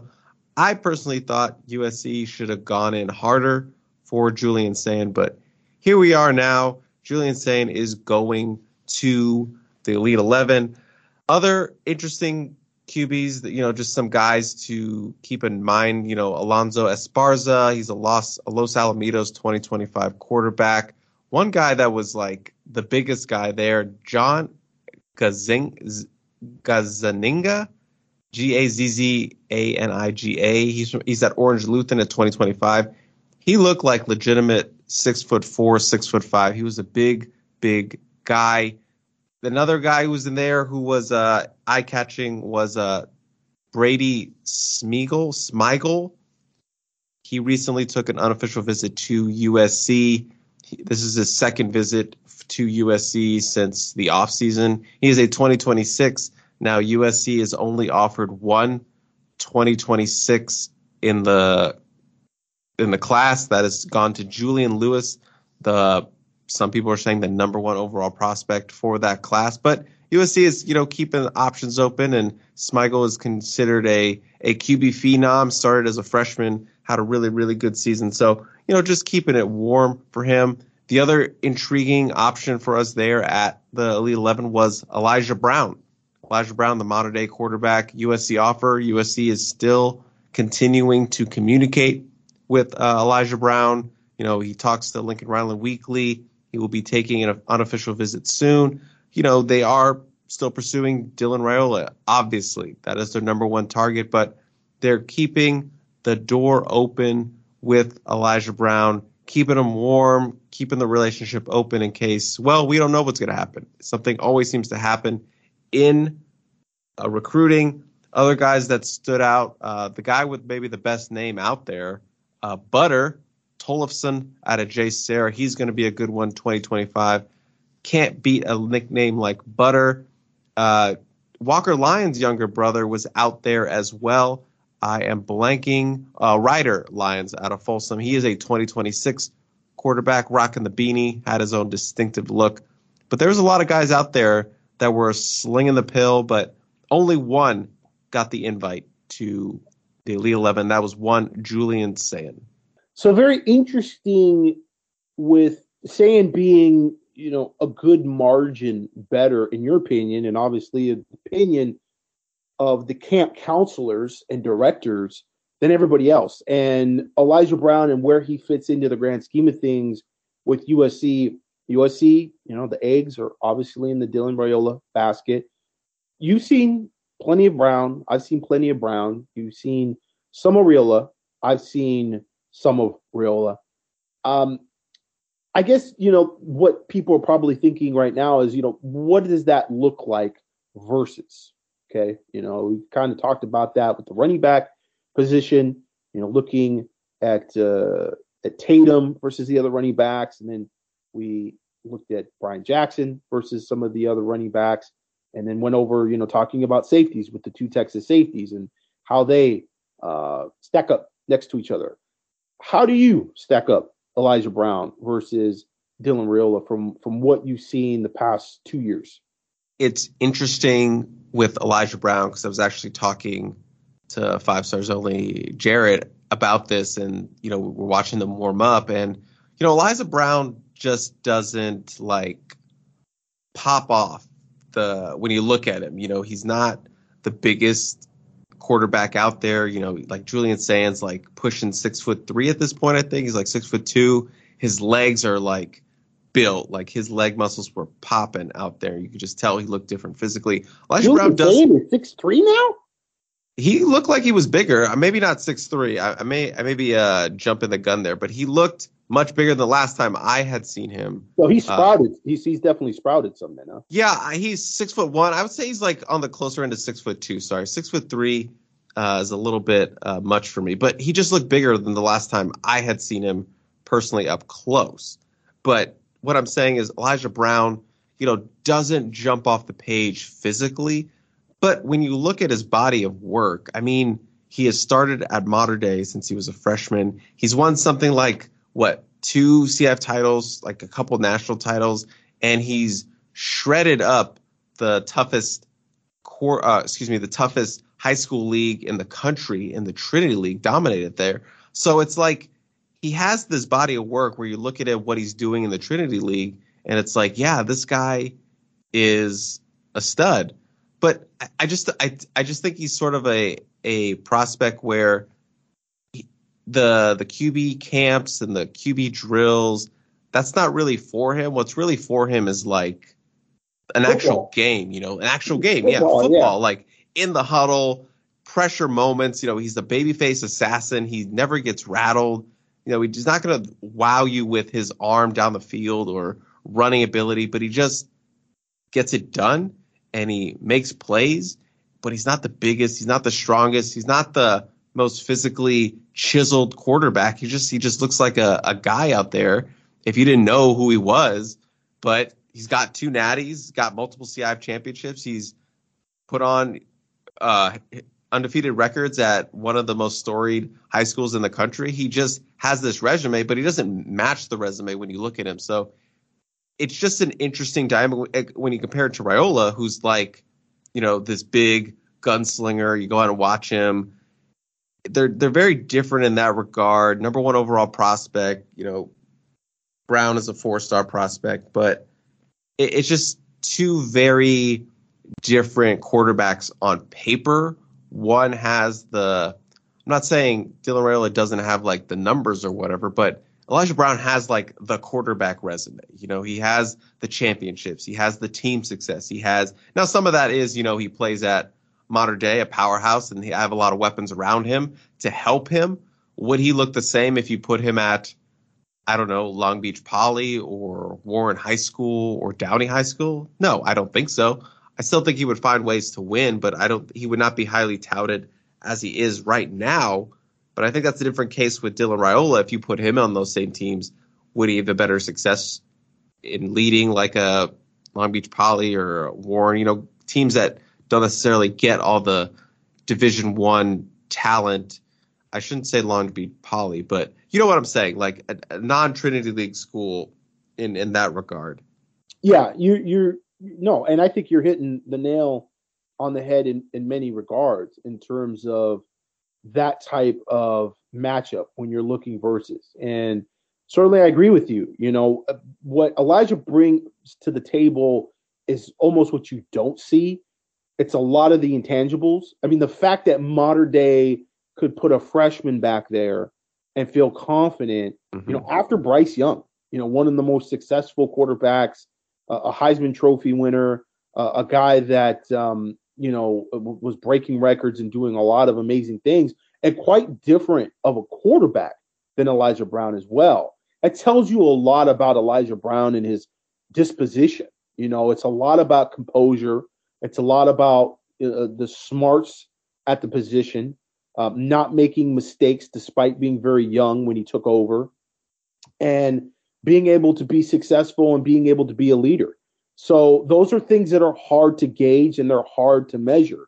What's very measurable is arm strength. What's measurable is how tall you are and how fast you are, right? And so those are the areas where everybody looks at other guys and go, well, this guy's better in this area, better in that area, better in that area. Elijah Brown is interesting. I think if he was a bit more athletic and more of a runner, then you can make the argument certainly, okay, he fits the style of offense that USC runs right now, maybe better than Dylan Raiola. But the truth is he's not really a runner. He does run the ball a bit, and he can run the ball a bit. They do have a little bit of read option there at Mater Dei, and he has some running touchdowns under his belt. Kind of like Malachi? Kind of like Malachi. Probably better off than Malachi, to be honest with you. I think Malachi is probably faster, but I think a little bit more of a skill finesse player, whereas Elijah, despite being the baby face assassin, which I think is a very good nickname for him because he does look like a kid, he's not one of these guys that comes in and he looks like he's 28 years old. He's a kid. He looks like a high school kid still. But he's the tough guy. I mean, he's a tough kid. The interesting debate with, he's playing at Mater Dei and he's got all these good players around him. That was sort of what people said a little bit about Bryce Young. Like, okay, but when he's not playing behind that great offensive line, what does he look like? Well, he went to Alabama. He played behind a great offensive line at Alabama. So it was like, well, we don't have to see what that looks like. And certainly with USC, they're trying to develop an offensive line where that's not necessarily a question that people ask.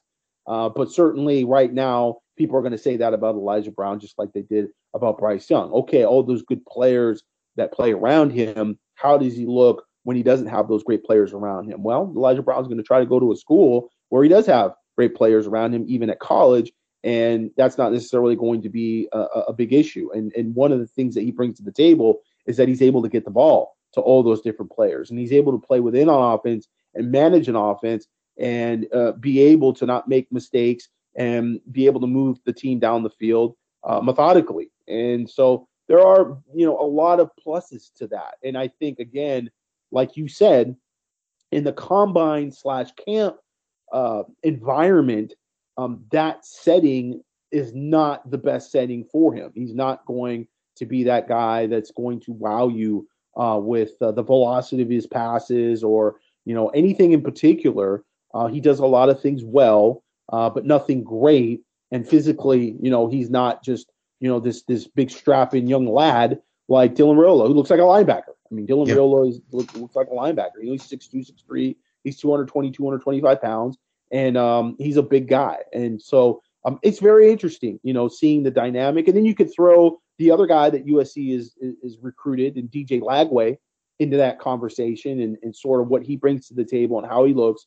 And again, that's another guy that looks different than all three of those guys. I mean, every one of these quarterbacks, it's interesting that USC has offered those three quarterbacks because they are quite a bit different from each other. Lagway's the raw one. Lagway's the long-armed, high-cut, can run the ball, really good athlete, but not necessarily super accurate with his passes, doesn't have the touch yet, doesn't have sort of the nuances to his game as a passer, but again, brings you this guy who can run it 60 yards and break a big play and actually run the ball by design and give you sort of that Jalen Hurts, Caleb Williams aspect to your offense, which is huge in college, right? It's and then the aspect of being able to scramble and get away from negative plays, which might be even bigger.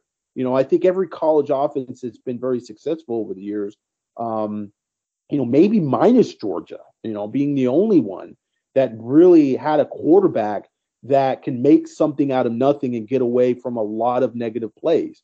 And so, I think, Lagway certainly has that ability. Elijah Brown has a little bit of that ability as well. Riola, we just haven't seen a lot of that. Now, that's not to say that Riola doesn't extend plays really well, because he does. He does get out of the pocket a lot, and he's got tremendous arm strength. I mean, you watch him, sometimes he's completely off his base, and he can chuck that ball and get it into places, and it's like, what? What was that pass? Like, that was a total no, don't throw that ball. Oh my gosh, what a beautiful pass with beautiful placement. Like, how did that happen? So he is definitely special in that regard. And I see why, he's number one. Again, it's really, rankings in a bubble, in a vacuum, if you will, and sort of just looking at the player and the ball and what he does on film in high school. But then you have to transition that to, okay, but now we need to put him into this offense and see how he works in this offense, and, what's been successful with this offense in the past and how that's got to change. And then that sort of changes your opinion on, what that quarterback is able to do. So, yeah, it's absolutely intriguing to me. I probably said interesting 10 times in this segment, because there's various different aspects of this, and the approach that USC has had, going all in on Dylan Riola. You're our guy. We're not recruiting anybody else. We won't even talk to Julian Sand. Julian Sand wants to come on campus and meet with Lincoln Riley. Sorry, we're recruiting Dylan Riola. Like, that happened, according to sources, that USC was at that point with Dylan Riola last year at this time, where they were like, yeah, we're not going to really meet or have any unofficial visits or one-on-one time with any quarterbacks, because Dylan Riola is our guy. And then boom, he goes to Ohio State. And it's like, that wasn't a good read. But now we come full circle, and then Dylan Riola is back, and USC looks like the leader again. We talked about this last week.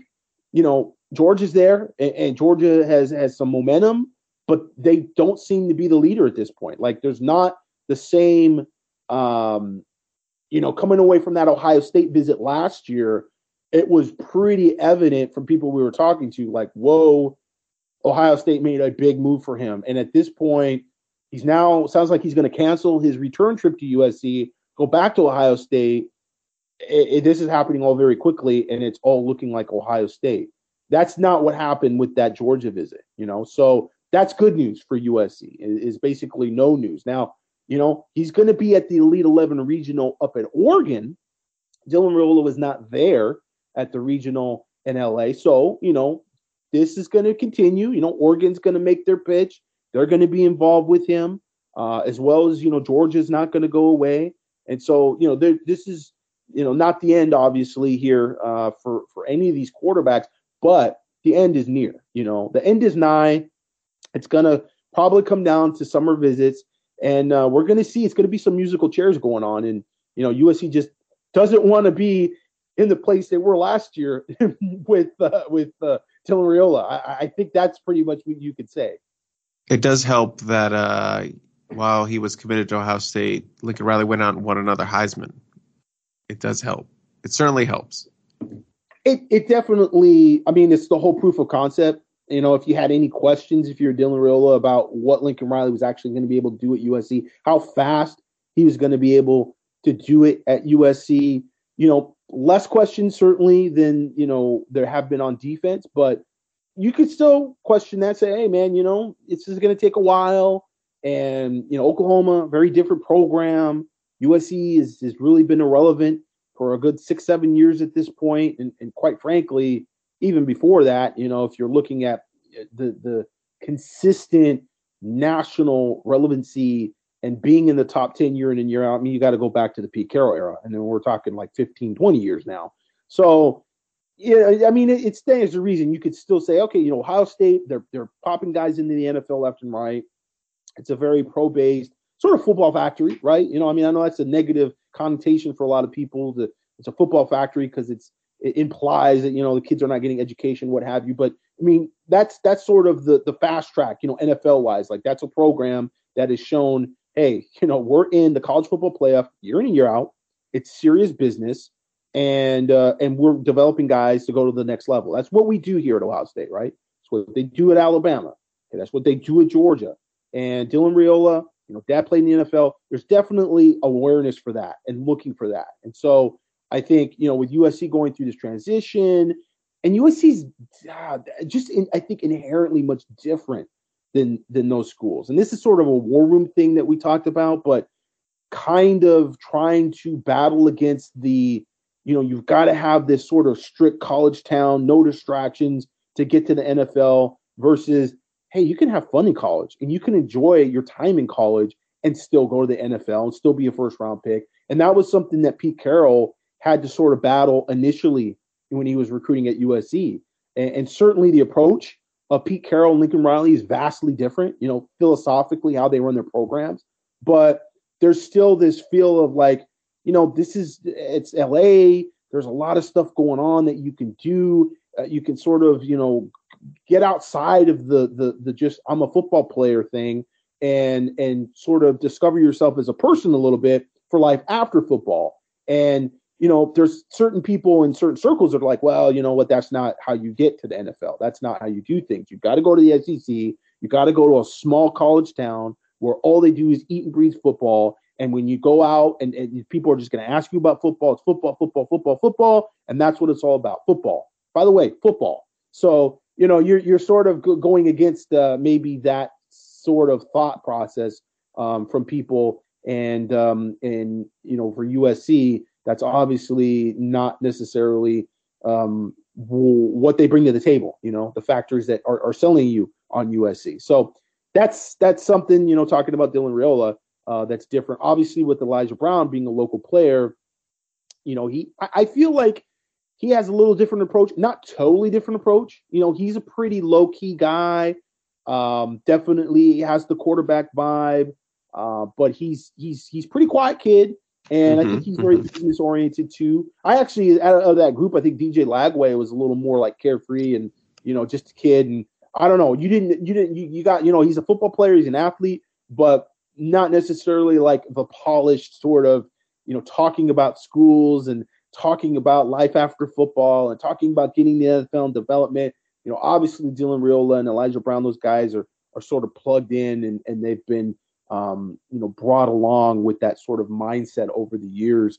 Whereas Lagway, again, and being the more raw of the three, was a little more like, hey, I'm just having fun and I want to go to a school that I feel good. And who knows? I mean, we could get to this point. Dylan Raiola again rejects USC, and it's like, okay, at this point, hello. And Elijah Brown's there, and then all of a sudden, somewhere along the line, DJ Lagway decommits. And, we're talking about DJ Lagway again. We don't know, man. This is a weird time for recruiting with NIL and transfer portals and everything else. We just have to set the table early. What dishes will be on the table? I do not know, Gerard. One other interesting little tidbit from the Elite 11 that we don't really have to talk about, but I just wanted to mention it because it was interesting. For the first time, they had female quarterbacks at the event. CIF recently announced that they're going to have female flag football. That's going to be a CIF sport. So Elite 11 was expanding. They had close to a dozen female quarterbacks slinging the pill, doing the same thing that the guys were doing, just in the different circuit. And then they would come and do one-on-ones. And I would say that there were some impressive female wide receivers, some that were running routes better than some of the guys that were in attendance. And yeah, that's all I'm saying. Like, get some girl wide receivers out there for some of the guys, because some of those girls were running some really good routes. So just seeing the sport expand a little bit. Yeah, that's interesting. I don't think I've ever seen a female wide receiver in high school football. It's mostly been kickers. Actually, yeah. A couple of linemen, interestingly enough. But I don't think I've ever seen any wide receivers on a high school football team that were actually out there playing. Yeah, so it's definitely interesting to see. And now that they have girl quarterbacks at the Elite 11, imagine going to the Elite 11 and meeting your future girlfriend. That can happen. That can literally happen. Me? Are you talking to me personally? No, I just mean in general.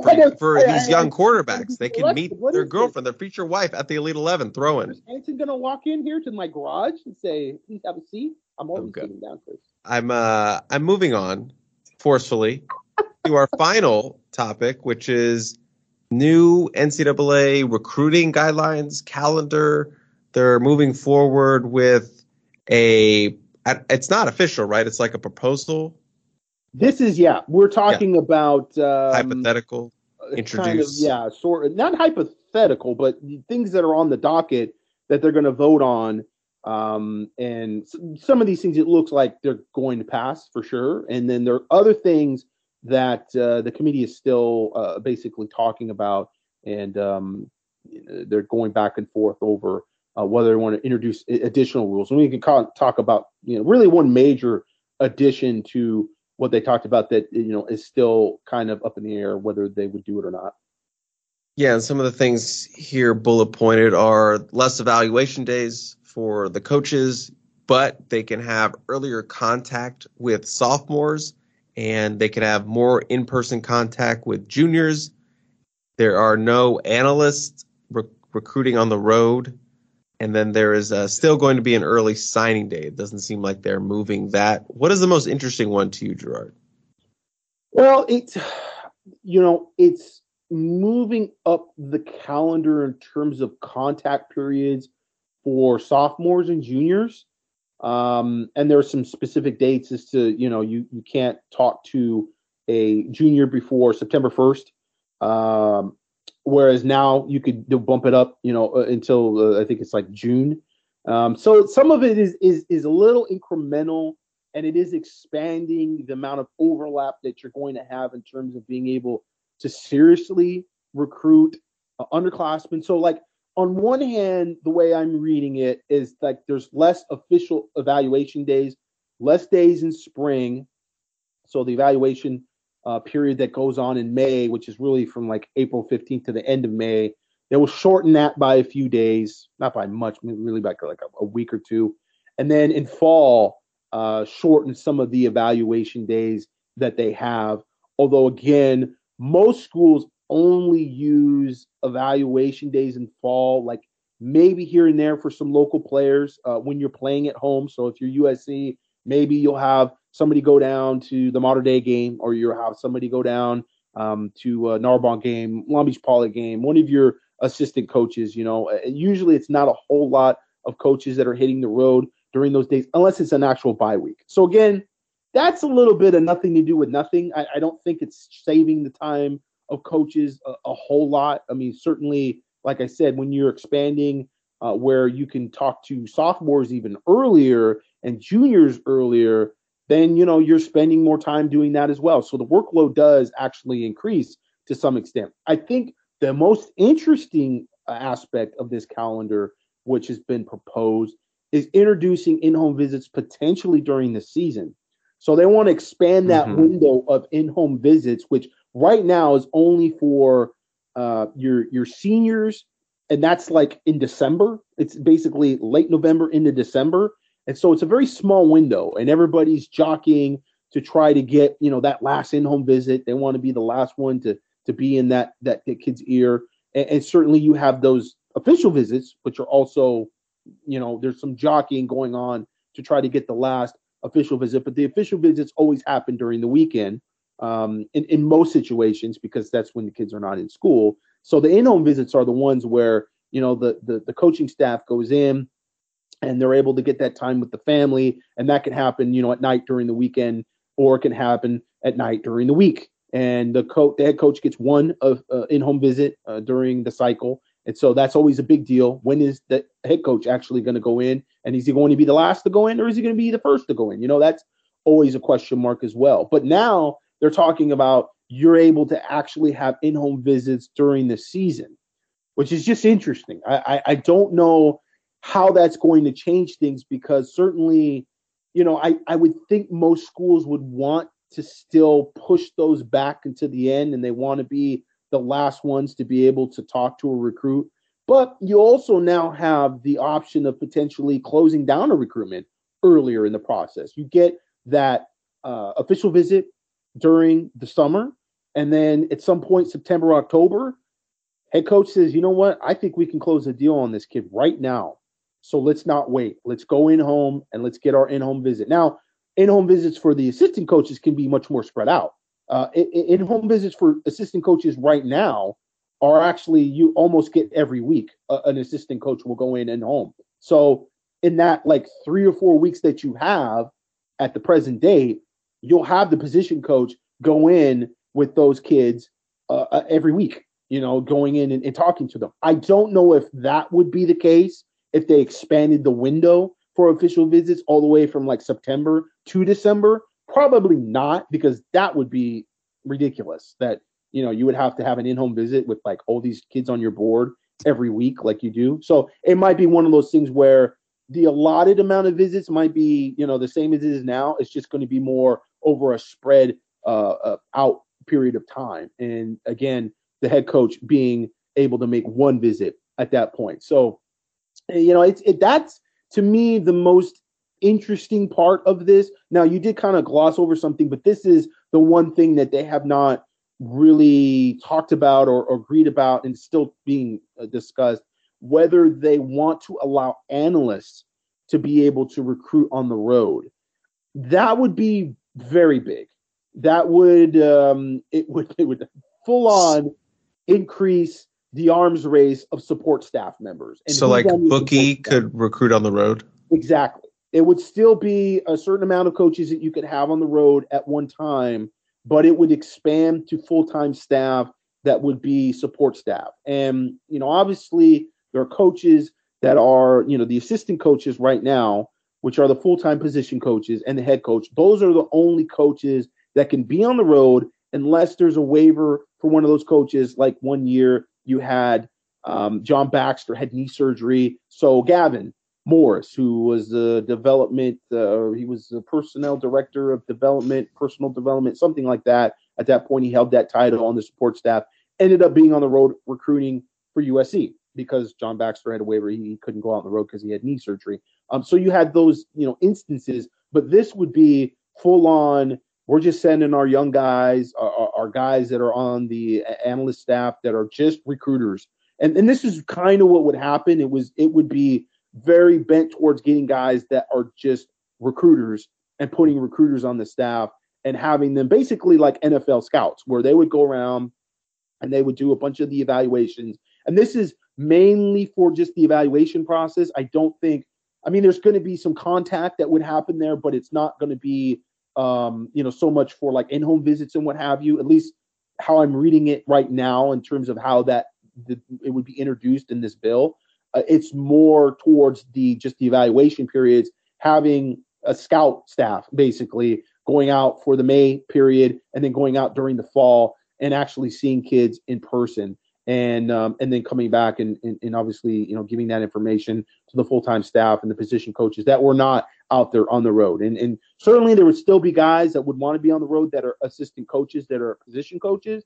But then there's guys that probably wouldn't be. And then, your coordinators would probably be the first that you would see not going on the road a whole lot. This is what Clancy Pendergast has been looking forward to his whole college coaching career, guys like Ronnie Bradford, like they don't have to even go out and recruit and do all the evaluation and all that nonsense. They can just save it for, when kids come on campus or maybe, the in-home visits. That's where you basically are sitting down with your position coaches and talking with them. So that would be a load off of the position coaches, over the years. And certainly would be kind of a big deal in terms of a time saver and just less work for them. Because right now it's just 365 days, recruiting. There is sort of a dead period. Really the only true dead period for recruiting at this point is at the end of summer. But, that's when all these guys are actually committing now. It's July going into August. And so, is it really a dead period when you're like, you have to kind of wait around and you still have to try to stay in some type of contact with these guys? You can't have them on campus, but you're still trying to continue to have some type of communication. It's just a lot going on with recruiting these days. And then you enter the transfer portal and having to keep on track of all these college players now and where they are and guys you recruited in high school that went somewhere else, but maybe they're not happy. And you're starting to hear a little bit about, he might jump in the portal. And now, all of a sudden you have to be ready for that. So, yeah, maybe we'll see, a big change in terms of the personnel that can actually get on the road and recruit. That, I think, out of all of this would be the biggest impact in terms of college football recruiting. We talk about at the top of the show, we cover 4, 5, and 3-star prospects and everything in between. I would categorize that topic as everything in between, and we'll keep it up to date as more developments come with those measures being introduced and voted on in the future. Gerard, I think it's time we move into our final segment, which is listener questions. If you want to send us a question to get read on the podcast, you can email us at podcast@uscfootball.com. Just make sure you put the Composite Two-Star Recruits, Chris and Gerard Recruiting Podcast, Cilantro Boys, whatever you choose, and that'll go to my inbox. Gerard, we have 3 questions today. One of them actually isn't a question, so I'm going to start with that. It's from Coach B, who he says who last week actually sent us Oscar Trevino, a 2-star edge rusher in the 2024 class, and asking about USC's involvement with him. And if he ends up on the roster, maybe as a preferred walk-on, USC would have a Oscar Trevino, a 2-star signee, and he would be probably the face of the 2-star podcast. So he comes back because I think you mentioned something about a Gerard Martinez, a prospect named Gerard Martinez. He says, "What's up, my dudes? Ask and you shall receive. Receiver, Gerard Martinez." He found a prospect that was in the system, and I've discovered that this is the player that gets tagged with your name every time I add the tags, not manually, so automatically. So as I can see with his page, it's a bunch of the Composite Two-Star Recruit stories being with your name tagged. He is a receiver from the 2011 class from Miami, Florida, that actually played at Notre Dame. So there is a Gerard Martinez that was a one-time prospect, ended up at Notre Dame. So looking forward to hearing updates about future Trojan Oscar Trevino, 2-star collective ? Thank you, Coach B. Gerard, any reaction to that? No, I knew that. Yeah. Oh, you did? I've come across that before, and yeah, I mean, hopefully if that ever gets linked, people don't think that I played at Notre Dame as a walk-on. I did not. I'm not from Miami either. But yeah, that's happened, and there's even I think Ryan Abraham in there that gets linked as well. And I know Ryan didn't play college football, so just one of those weird things, one of those happenstances. I think that's Gerard Martinez Jr. So I will also say not my son. Your offspring, possibly. Yeah, not related. Next question, Jack from West Texas. Hi, guys. Love the show and listen to it every week. I have been a USC fan since living in Los Angeles as a kid, and I love the direction the program is heading. I want to ask about some recruits in the 2024 class. Can you give us a breakdown of the recruitments of DeAndre Carter, Brandon Baker, T.A. Cunningham, Justin Scott, and Aiden Breland? All of those recruits, of those recruits, what is your confidence level that USC will be able to land each of them? Thanks, Jack from West Texas. So we have 3 of those guys play at Mater Dei. DeAndre Carter, who is an offensive guard, Brandon Baker, who's an offensive tackle, probably one of their top 3 targets for the 2024 class, the number 1 offensive tackle in the 24/7 Sports updated rankings. And then Aiden Breland is a defensive lineman, 4-star defensive lineman out of Mater Dei as well. With those 3, I would probably say DeAndre Carter, Brandon Baker, and then Aiden Breland in terms of my confidence. I have felt that USC has been sort of the favorite for DeAndre Carter for quite some time. Brandon Baker, USC was up there, Oregon was battling, but USC has been picking up momentum with Brandon Baker, with Oregon's offensive line coach departing. So USC has taken advantage of that and moved up. So I feel like they're in a really good position for both of those guys. Aiden Breland, I would say less so. It seems like they're still they have their hierarchy for their defensive line board. And it seems like to be with more of the national guys like a Justin Scott. That's why we get a lot of questions about like a T.A. Cunningham, who seemed to be a priority early, but it seems like he's maybe fallen into that second tier group, and he seems to be taking visits to everywhere around the country but USC. And I don't necessarily think that's a bad thing. I think he struggled last year when he transferred to Los Alamitos when he was on the field. He didn't produce or play to the level I expected him to play at, seeing as he's, a big defensive lineman out of Georgia, coming to California. He didn't jump out as much as I thought he would. So maybe the coaches are still trying to see, if it turns on for him out here in California in terms of his play on the field. But I would say Justin Scott is definitely higher up on the board, and they're in there. I wouldn't say that they're a top on that short list, but they're definitely involved with him, and it was a good sign that he delayed his commitment for more time. Yeah, and I would concur with you on just about every one of those points. I think DeAndre Carter, high interest in USC. USC's top 3. Brandon Baker, I think now high interest in USC, certainly since you've seen some movement with the Oregon Ducks coaching staff. He has a connection there with his brother, but I think they've slipped a little bit because of that, and USC has taken advantage of that a lot. So I think with those two players, definitely high interest in USC. With Aiden Breland, it's really a question mark of just how much does he really like football. He's very quiet, doesn't take a lot of visits, hasn't been to USC a whole lot. It's just hard to read him, what's going on with his recruitment. He's one of those guys that's just a little bit aloof, I think, with the process. And yeah, USC hasn't necessarily really pushed hard to figure him out either. And so he's an interesting player because he was out of the box, 6'4", 6'5", 280 pounds, and he was like a freshman going on to be a sophomore. He was a winner circle kid that, everybody was really excited about. Goes to Mater Dei and kind of was quiet for a little bit. Had a good year last year though, and brought some weight and kind of looked like a guy that wanted to be more of a defensive end than an interior guy. So that's still a little bit of a, what position are you really trying to play? Are you continuing to try to lose some weight to be more of a defensive end, or are you going to embrace that inner Bubba and be the guy that you were intended to be at 290, 300 pounds and be a 3 technique? So I agree with you. That one's a little more up in the air, sort of medium interest in USC, just because USC is a one of several schools that are involved with him, but he doesn't seem to be really favoring any one particular school. I think with T.A. Cunningham, exactly what you said. He was underwhelming last year, has a great tool set physically, but just didn't look like he had the it factor. And it just took him a long time to acclimate. He was playing on a fairly talented team against some teams that weren't always all that talented, at least when he got there. I mean, he didn't play against American Heritage, didn't play in that early schedule out of league for Los Alamitos. He had to sit out he transferred.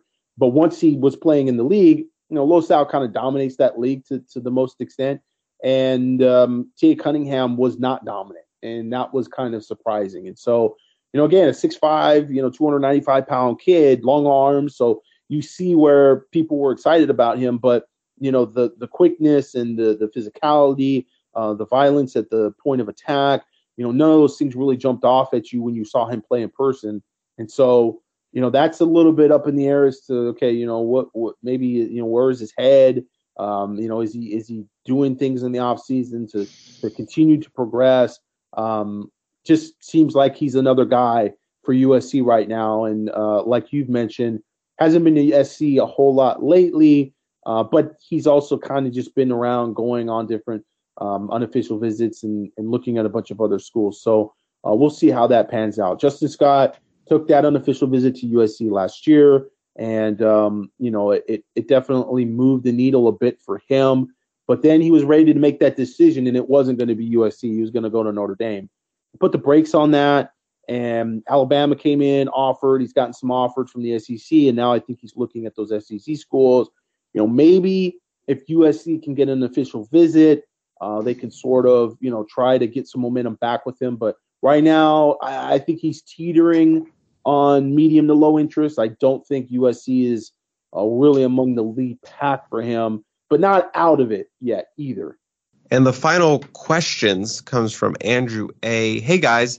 Thanks, as always. Couple questions. Let's start with the first one, Gerard. Of the following summer enrollees, would love to get your assessment on if you think any of these guys will contribute this year, and maybe a quick breakdown of their respective games. 1, Braylon Shelby.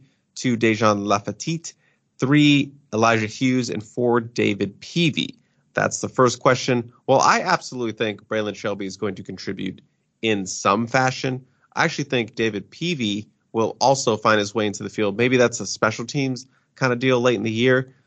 The defensive linemen, Elijah Hughes, Dejan Lafayette, those are tough to break in with the defensive front for reasons that we've talked about. It's tough to make the jump from high school defensive line, offensive line to college defensive line, defensive line. You're going from being a man against boys at your respective high school to playing against grown men. So it's just really hard to make that jump.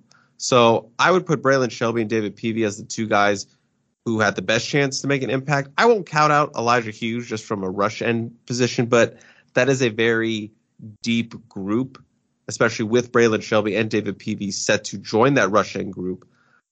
We'll have to see what Elijah Hughes starts playing out, if that's defensive end or rush end, see what they do with him. But I think David Peavy and Braylon Shelby are the two off that list who I would say have the best chance of playing this year, especially Shelby for me. I know Gerard is a big Shelby guy. Yeah, if you listen to the podcast, we've talked about Braylon Shelby kind of being a special player out of that class defensively.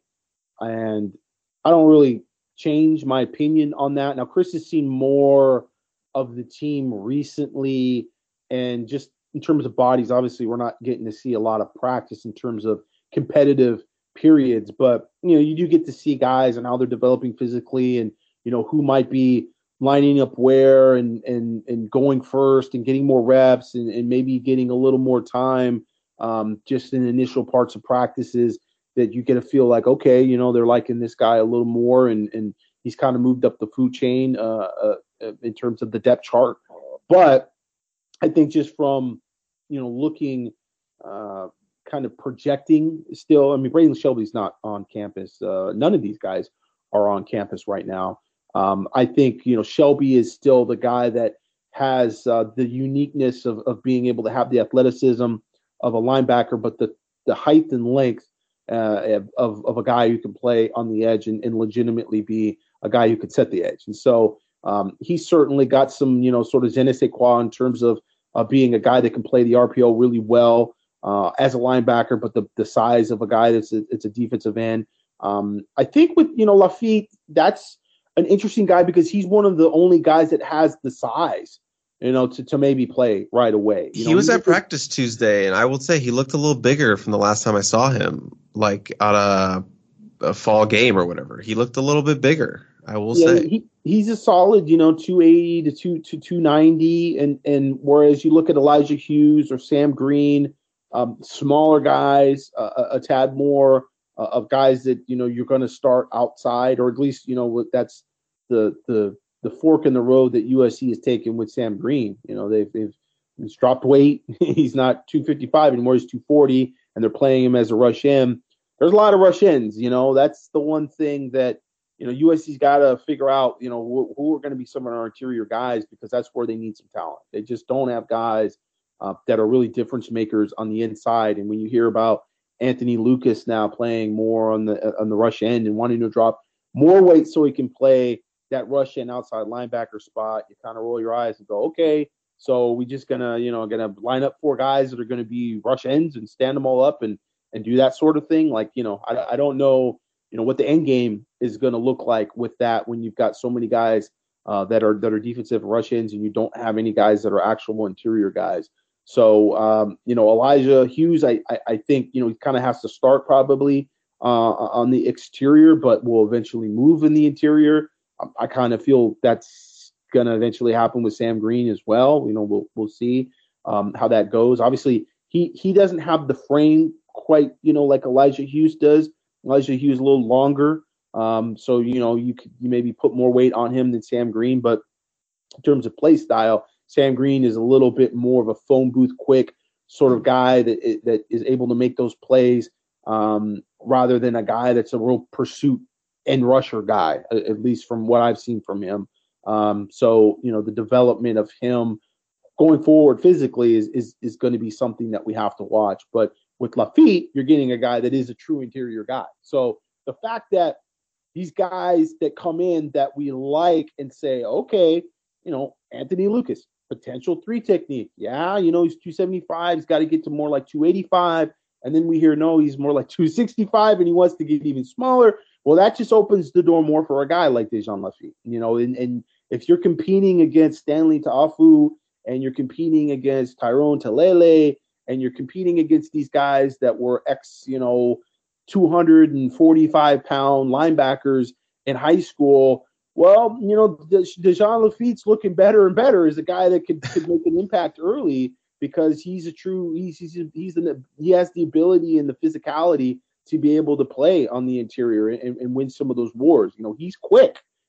He's not necessarily quite as long and as lean and as consistent from a pass rush standpoint on the interior as you would say a guy that you would think make an instant impact and be one of those dudes you go, okay, this is the day one starter type of freshman. But he is athletic enough that, he moved around, played defensive end, played a little bit of tight end for Colony High School in Ontario and does have a little bit of athleticism. So, he is interesting just because by default, there's so many guys that they're moving and they're putting at rush end. Everybody's going to play rush end. And okay, well, he's one of a handful of guys now that is actually going to be on the interior. So that is something to say about Dejan Lafitte and the potential of him playing as a true freshman. Speaking of which, Lincoln Riley did say Devin Tompkins has been mixing in and out at end and at the 3 technique. They're just kind of playing with him with the 3 technique maybe being what his body grows into. They're not sure yet. They don't know what it's going to look like. So, but he is playing a little bit of 3 technique. So just a little bit of update with our boy Devin Tompkins. Yeah, they're now listing him at I think 260, which list weights. After we had our little tidbit on Anthony Lucas, it's kind of okay, whatever. But nevertheless, we've seen him in person. Probably last year, he's probably 250, right? I think we saw him last summer, and we're like, guy is probably 250 at least at this point. So now they're recognizing that he has actually grown, and he's not, 225 or whatever they were listing him at. To be a legit 3 technique, you're probably got to be in that 275 range at the very least. You want to be in that 280 range nowadays in college football. So, I have not seen him lately. You have. I don't know that he's that big. Does he look kind of like he's basically what he was last year, or does he look like he's actually even gained even more weight? Has he made a big jump physically this spring, this offseason? I wouldn't say he's clear as day looked like I think he's added some weight, but it's not like the big jump of saying that he was at 260 to 280. Yeah. It's not that.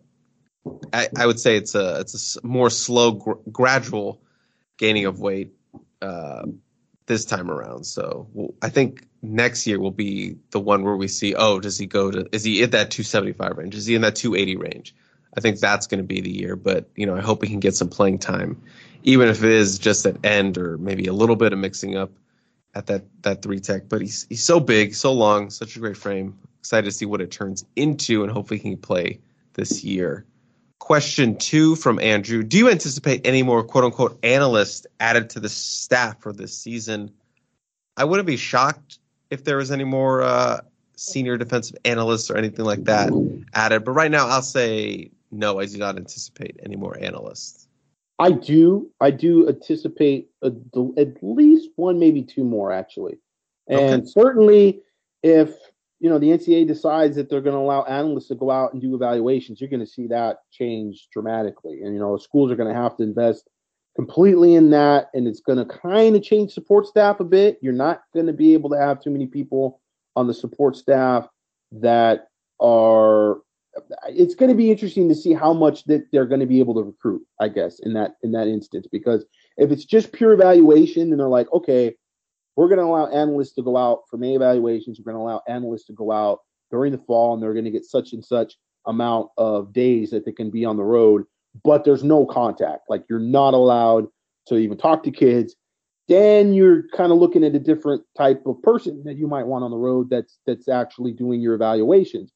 But if it's open like it is now, to where you can, bump into a player and say hi to a player, wink, wink, nod, nod, not have an in-home visit with them, then you're going to have guys that can get it done recruiting wise. You're going to have personalities. You're going to have your Armand Hawkins and your Buki Radlers and these type of guys that can actually recruit for you. And it's going to be important to stock your support staff with those people. Gavin Morris's guys that can actually, get their foot in the door and get in guys' ears, make a difference, and get them to come visit you back on campus, to talk to your position coaches and your head coach and be able to continue the process that way. So that's going to change, the support staff and sort of who you want to hire. And it may be a little bit of a mix, kind of as it is now, but you're definitely going to want to have guys on the road that can recruit if they're able to recruit, if they're able to actually have contact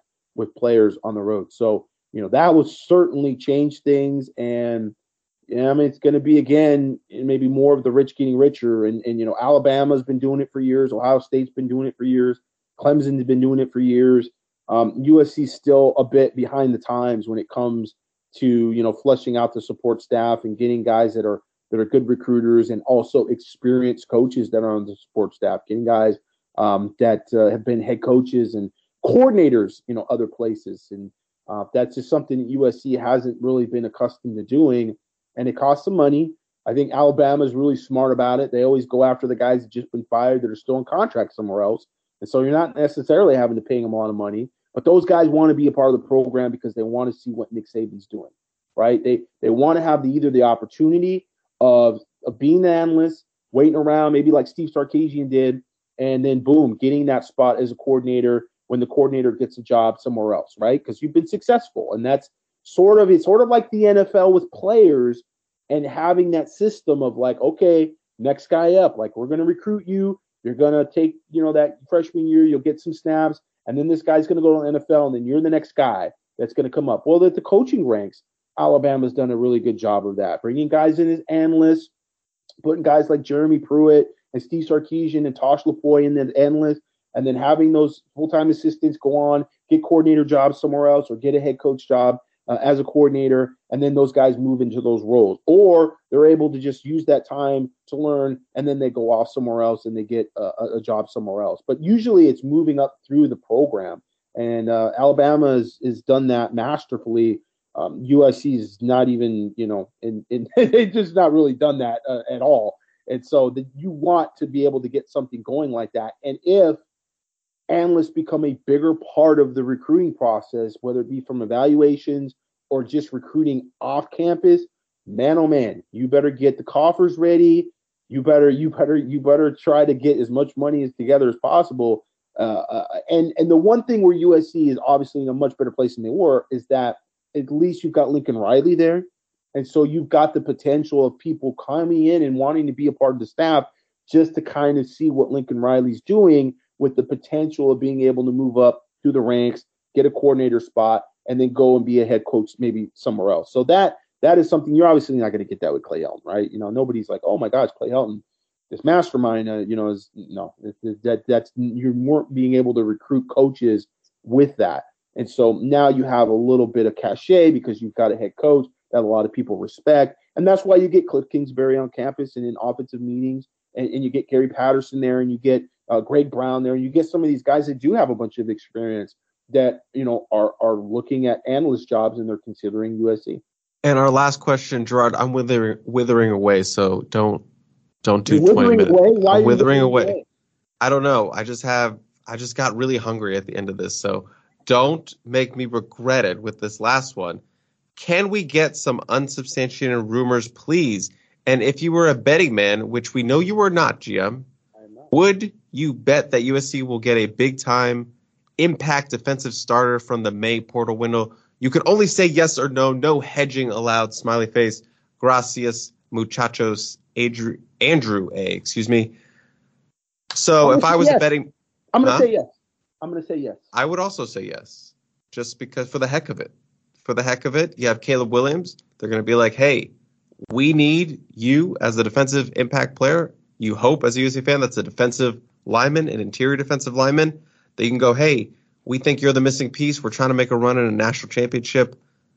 Come join us. And I think that's going to be the pitch. And you have to hope there's a big-time Impact defensive starter that happens to wander into the portal come May. But I would say yes. Lincoln Riley's done a lot of winking and nodding in that regard. Sure, he said they have guys coming in, or on the front, the defensive front specifically. So, emote, wink and a nod, whatever you want to say. Yeah. But as of you're not letting slip any unsubstantiated rumors right now. Oh, like naming names and things? No. We can ride on our Marvin Harrison Jr. unsubstantiated rumors. And I think Walter Nolan is the other one that we have.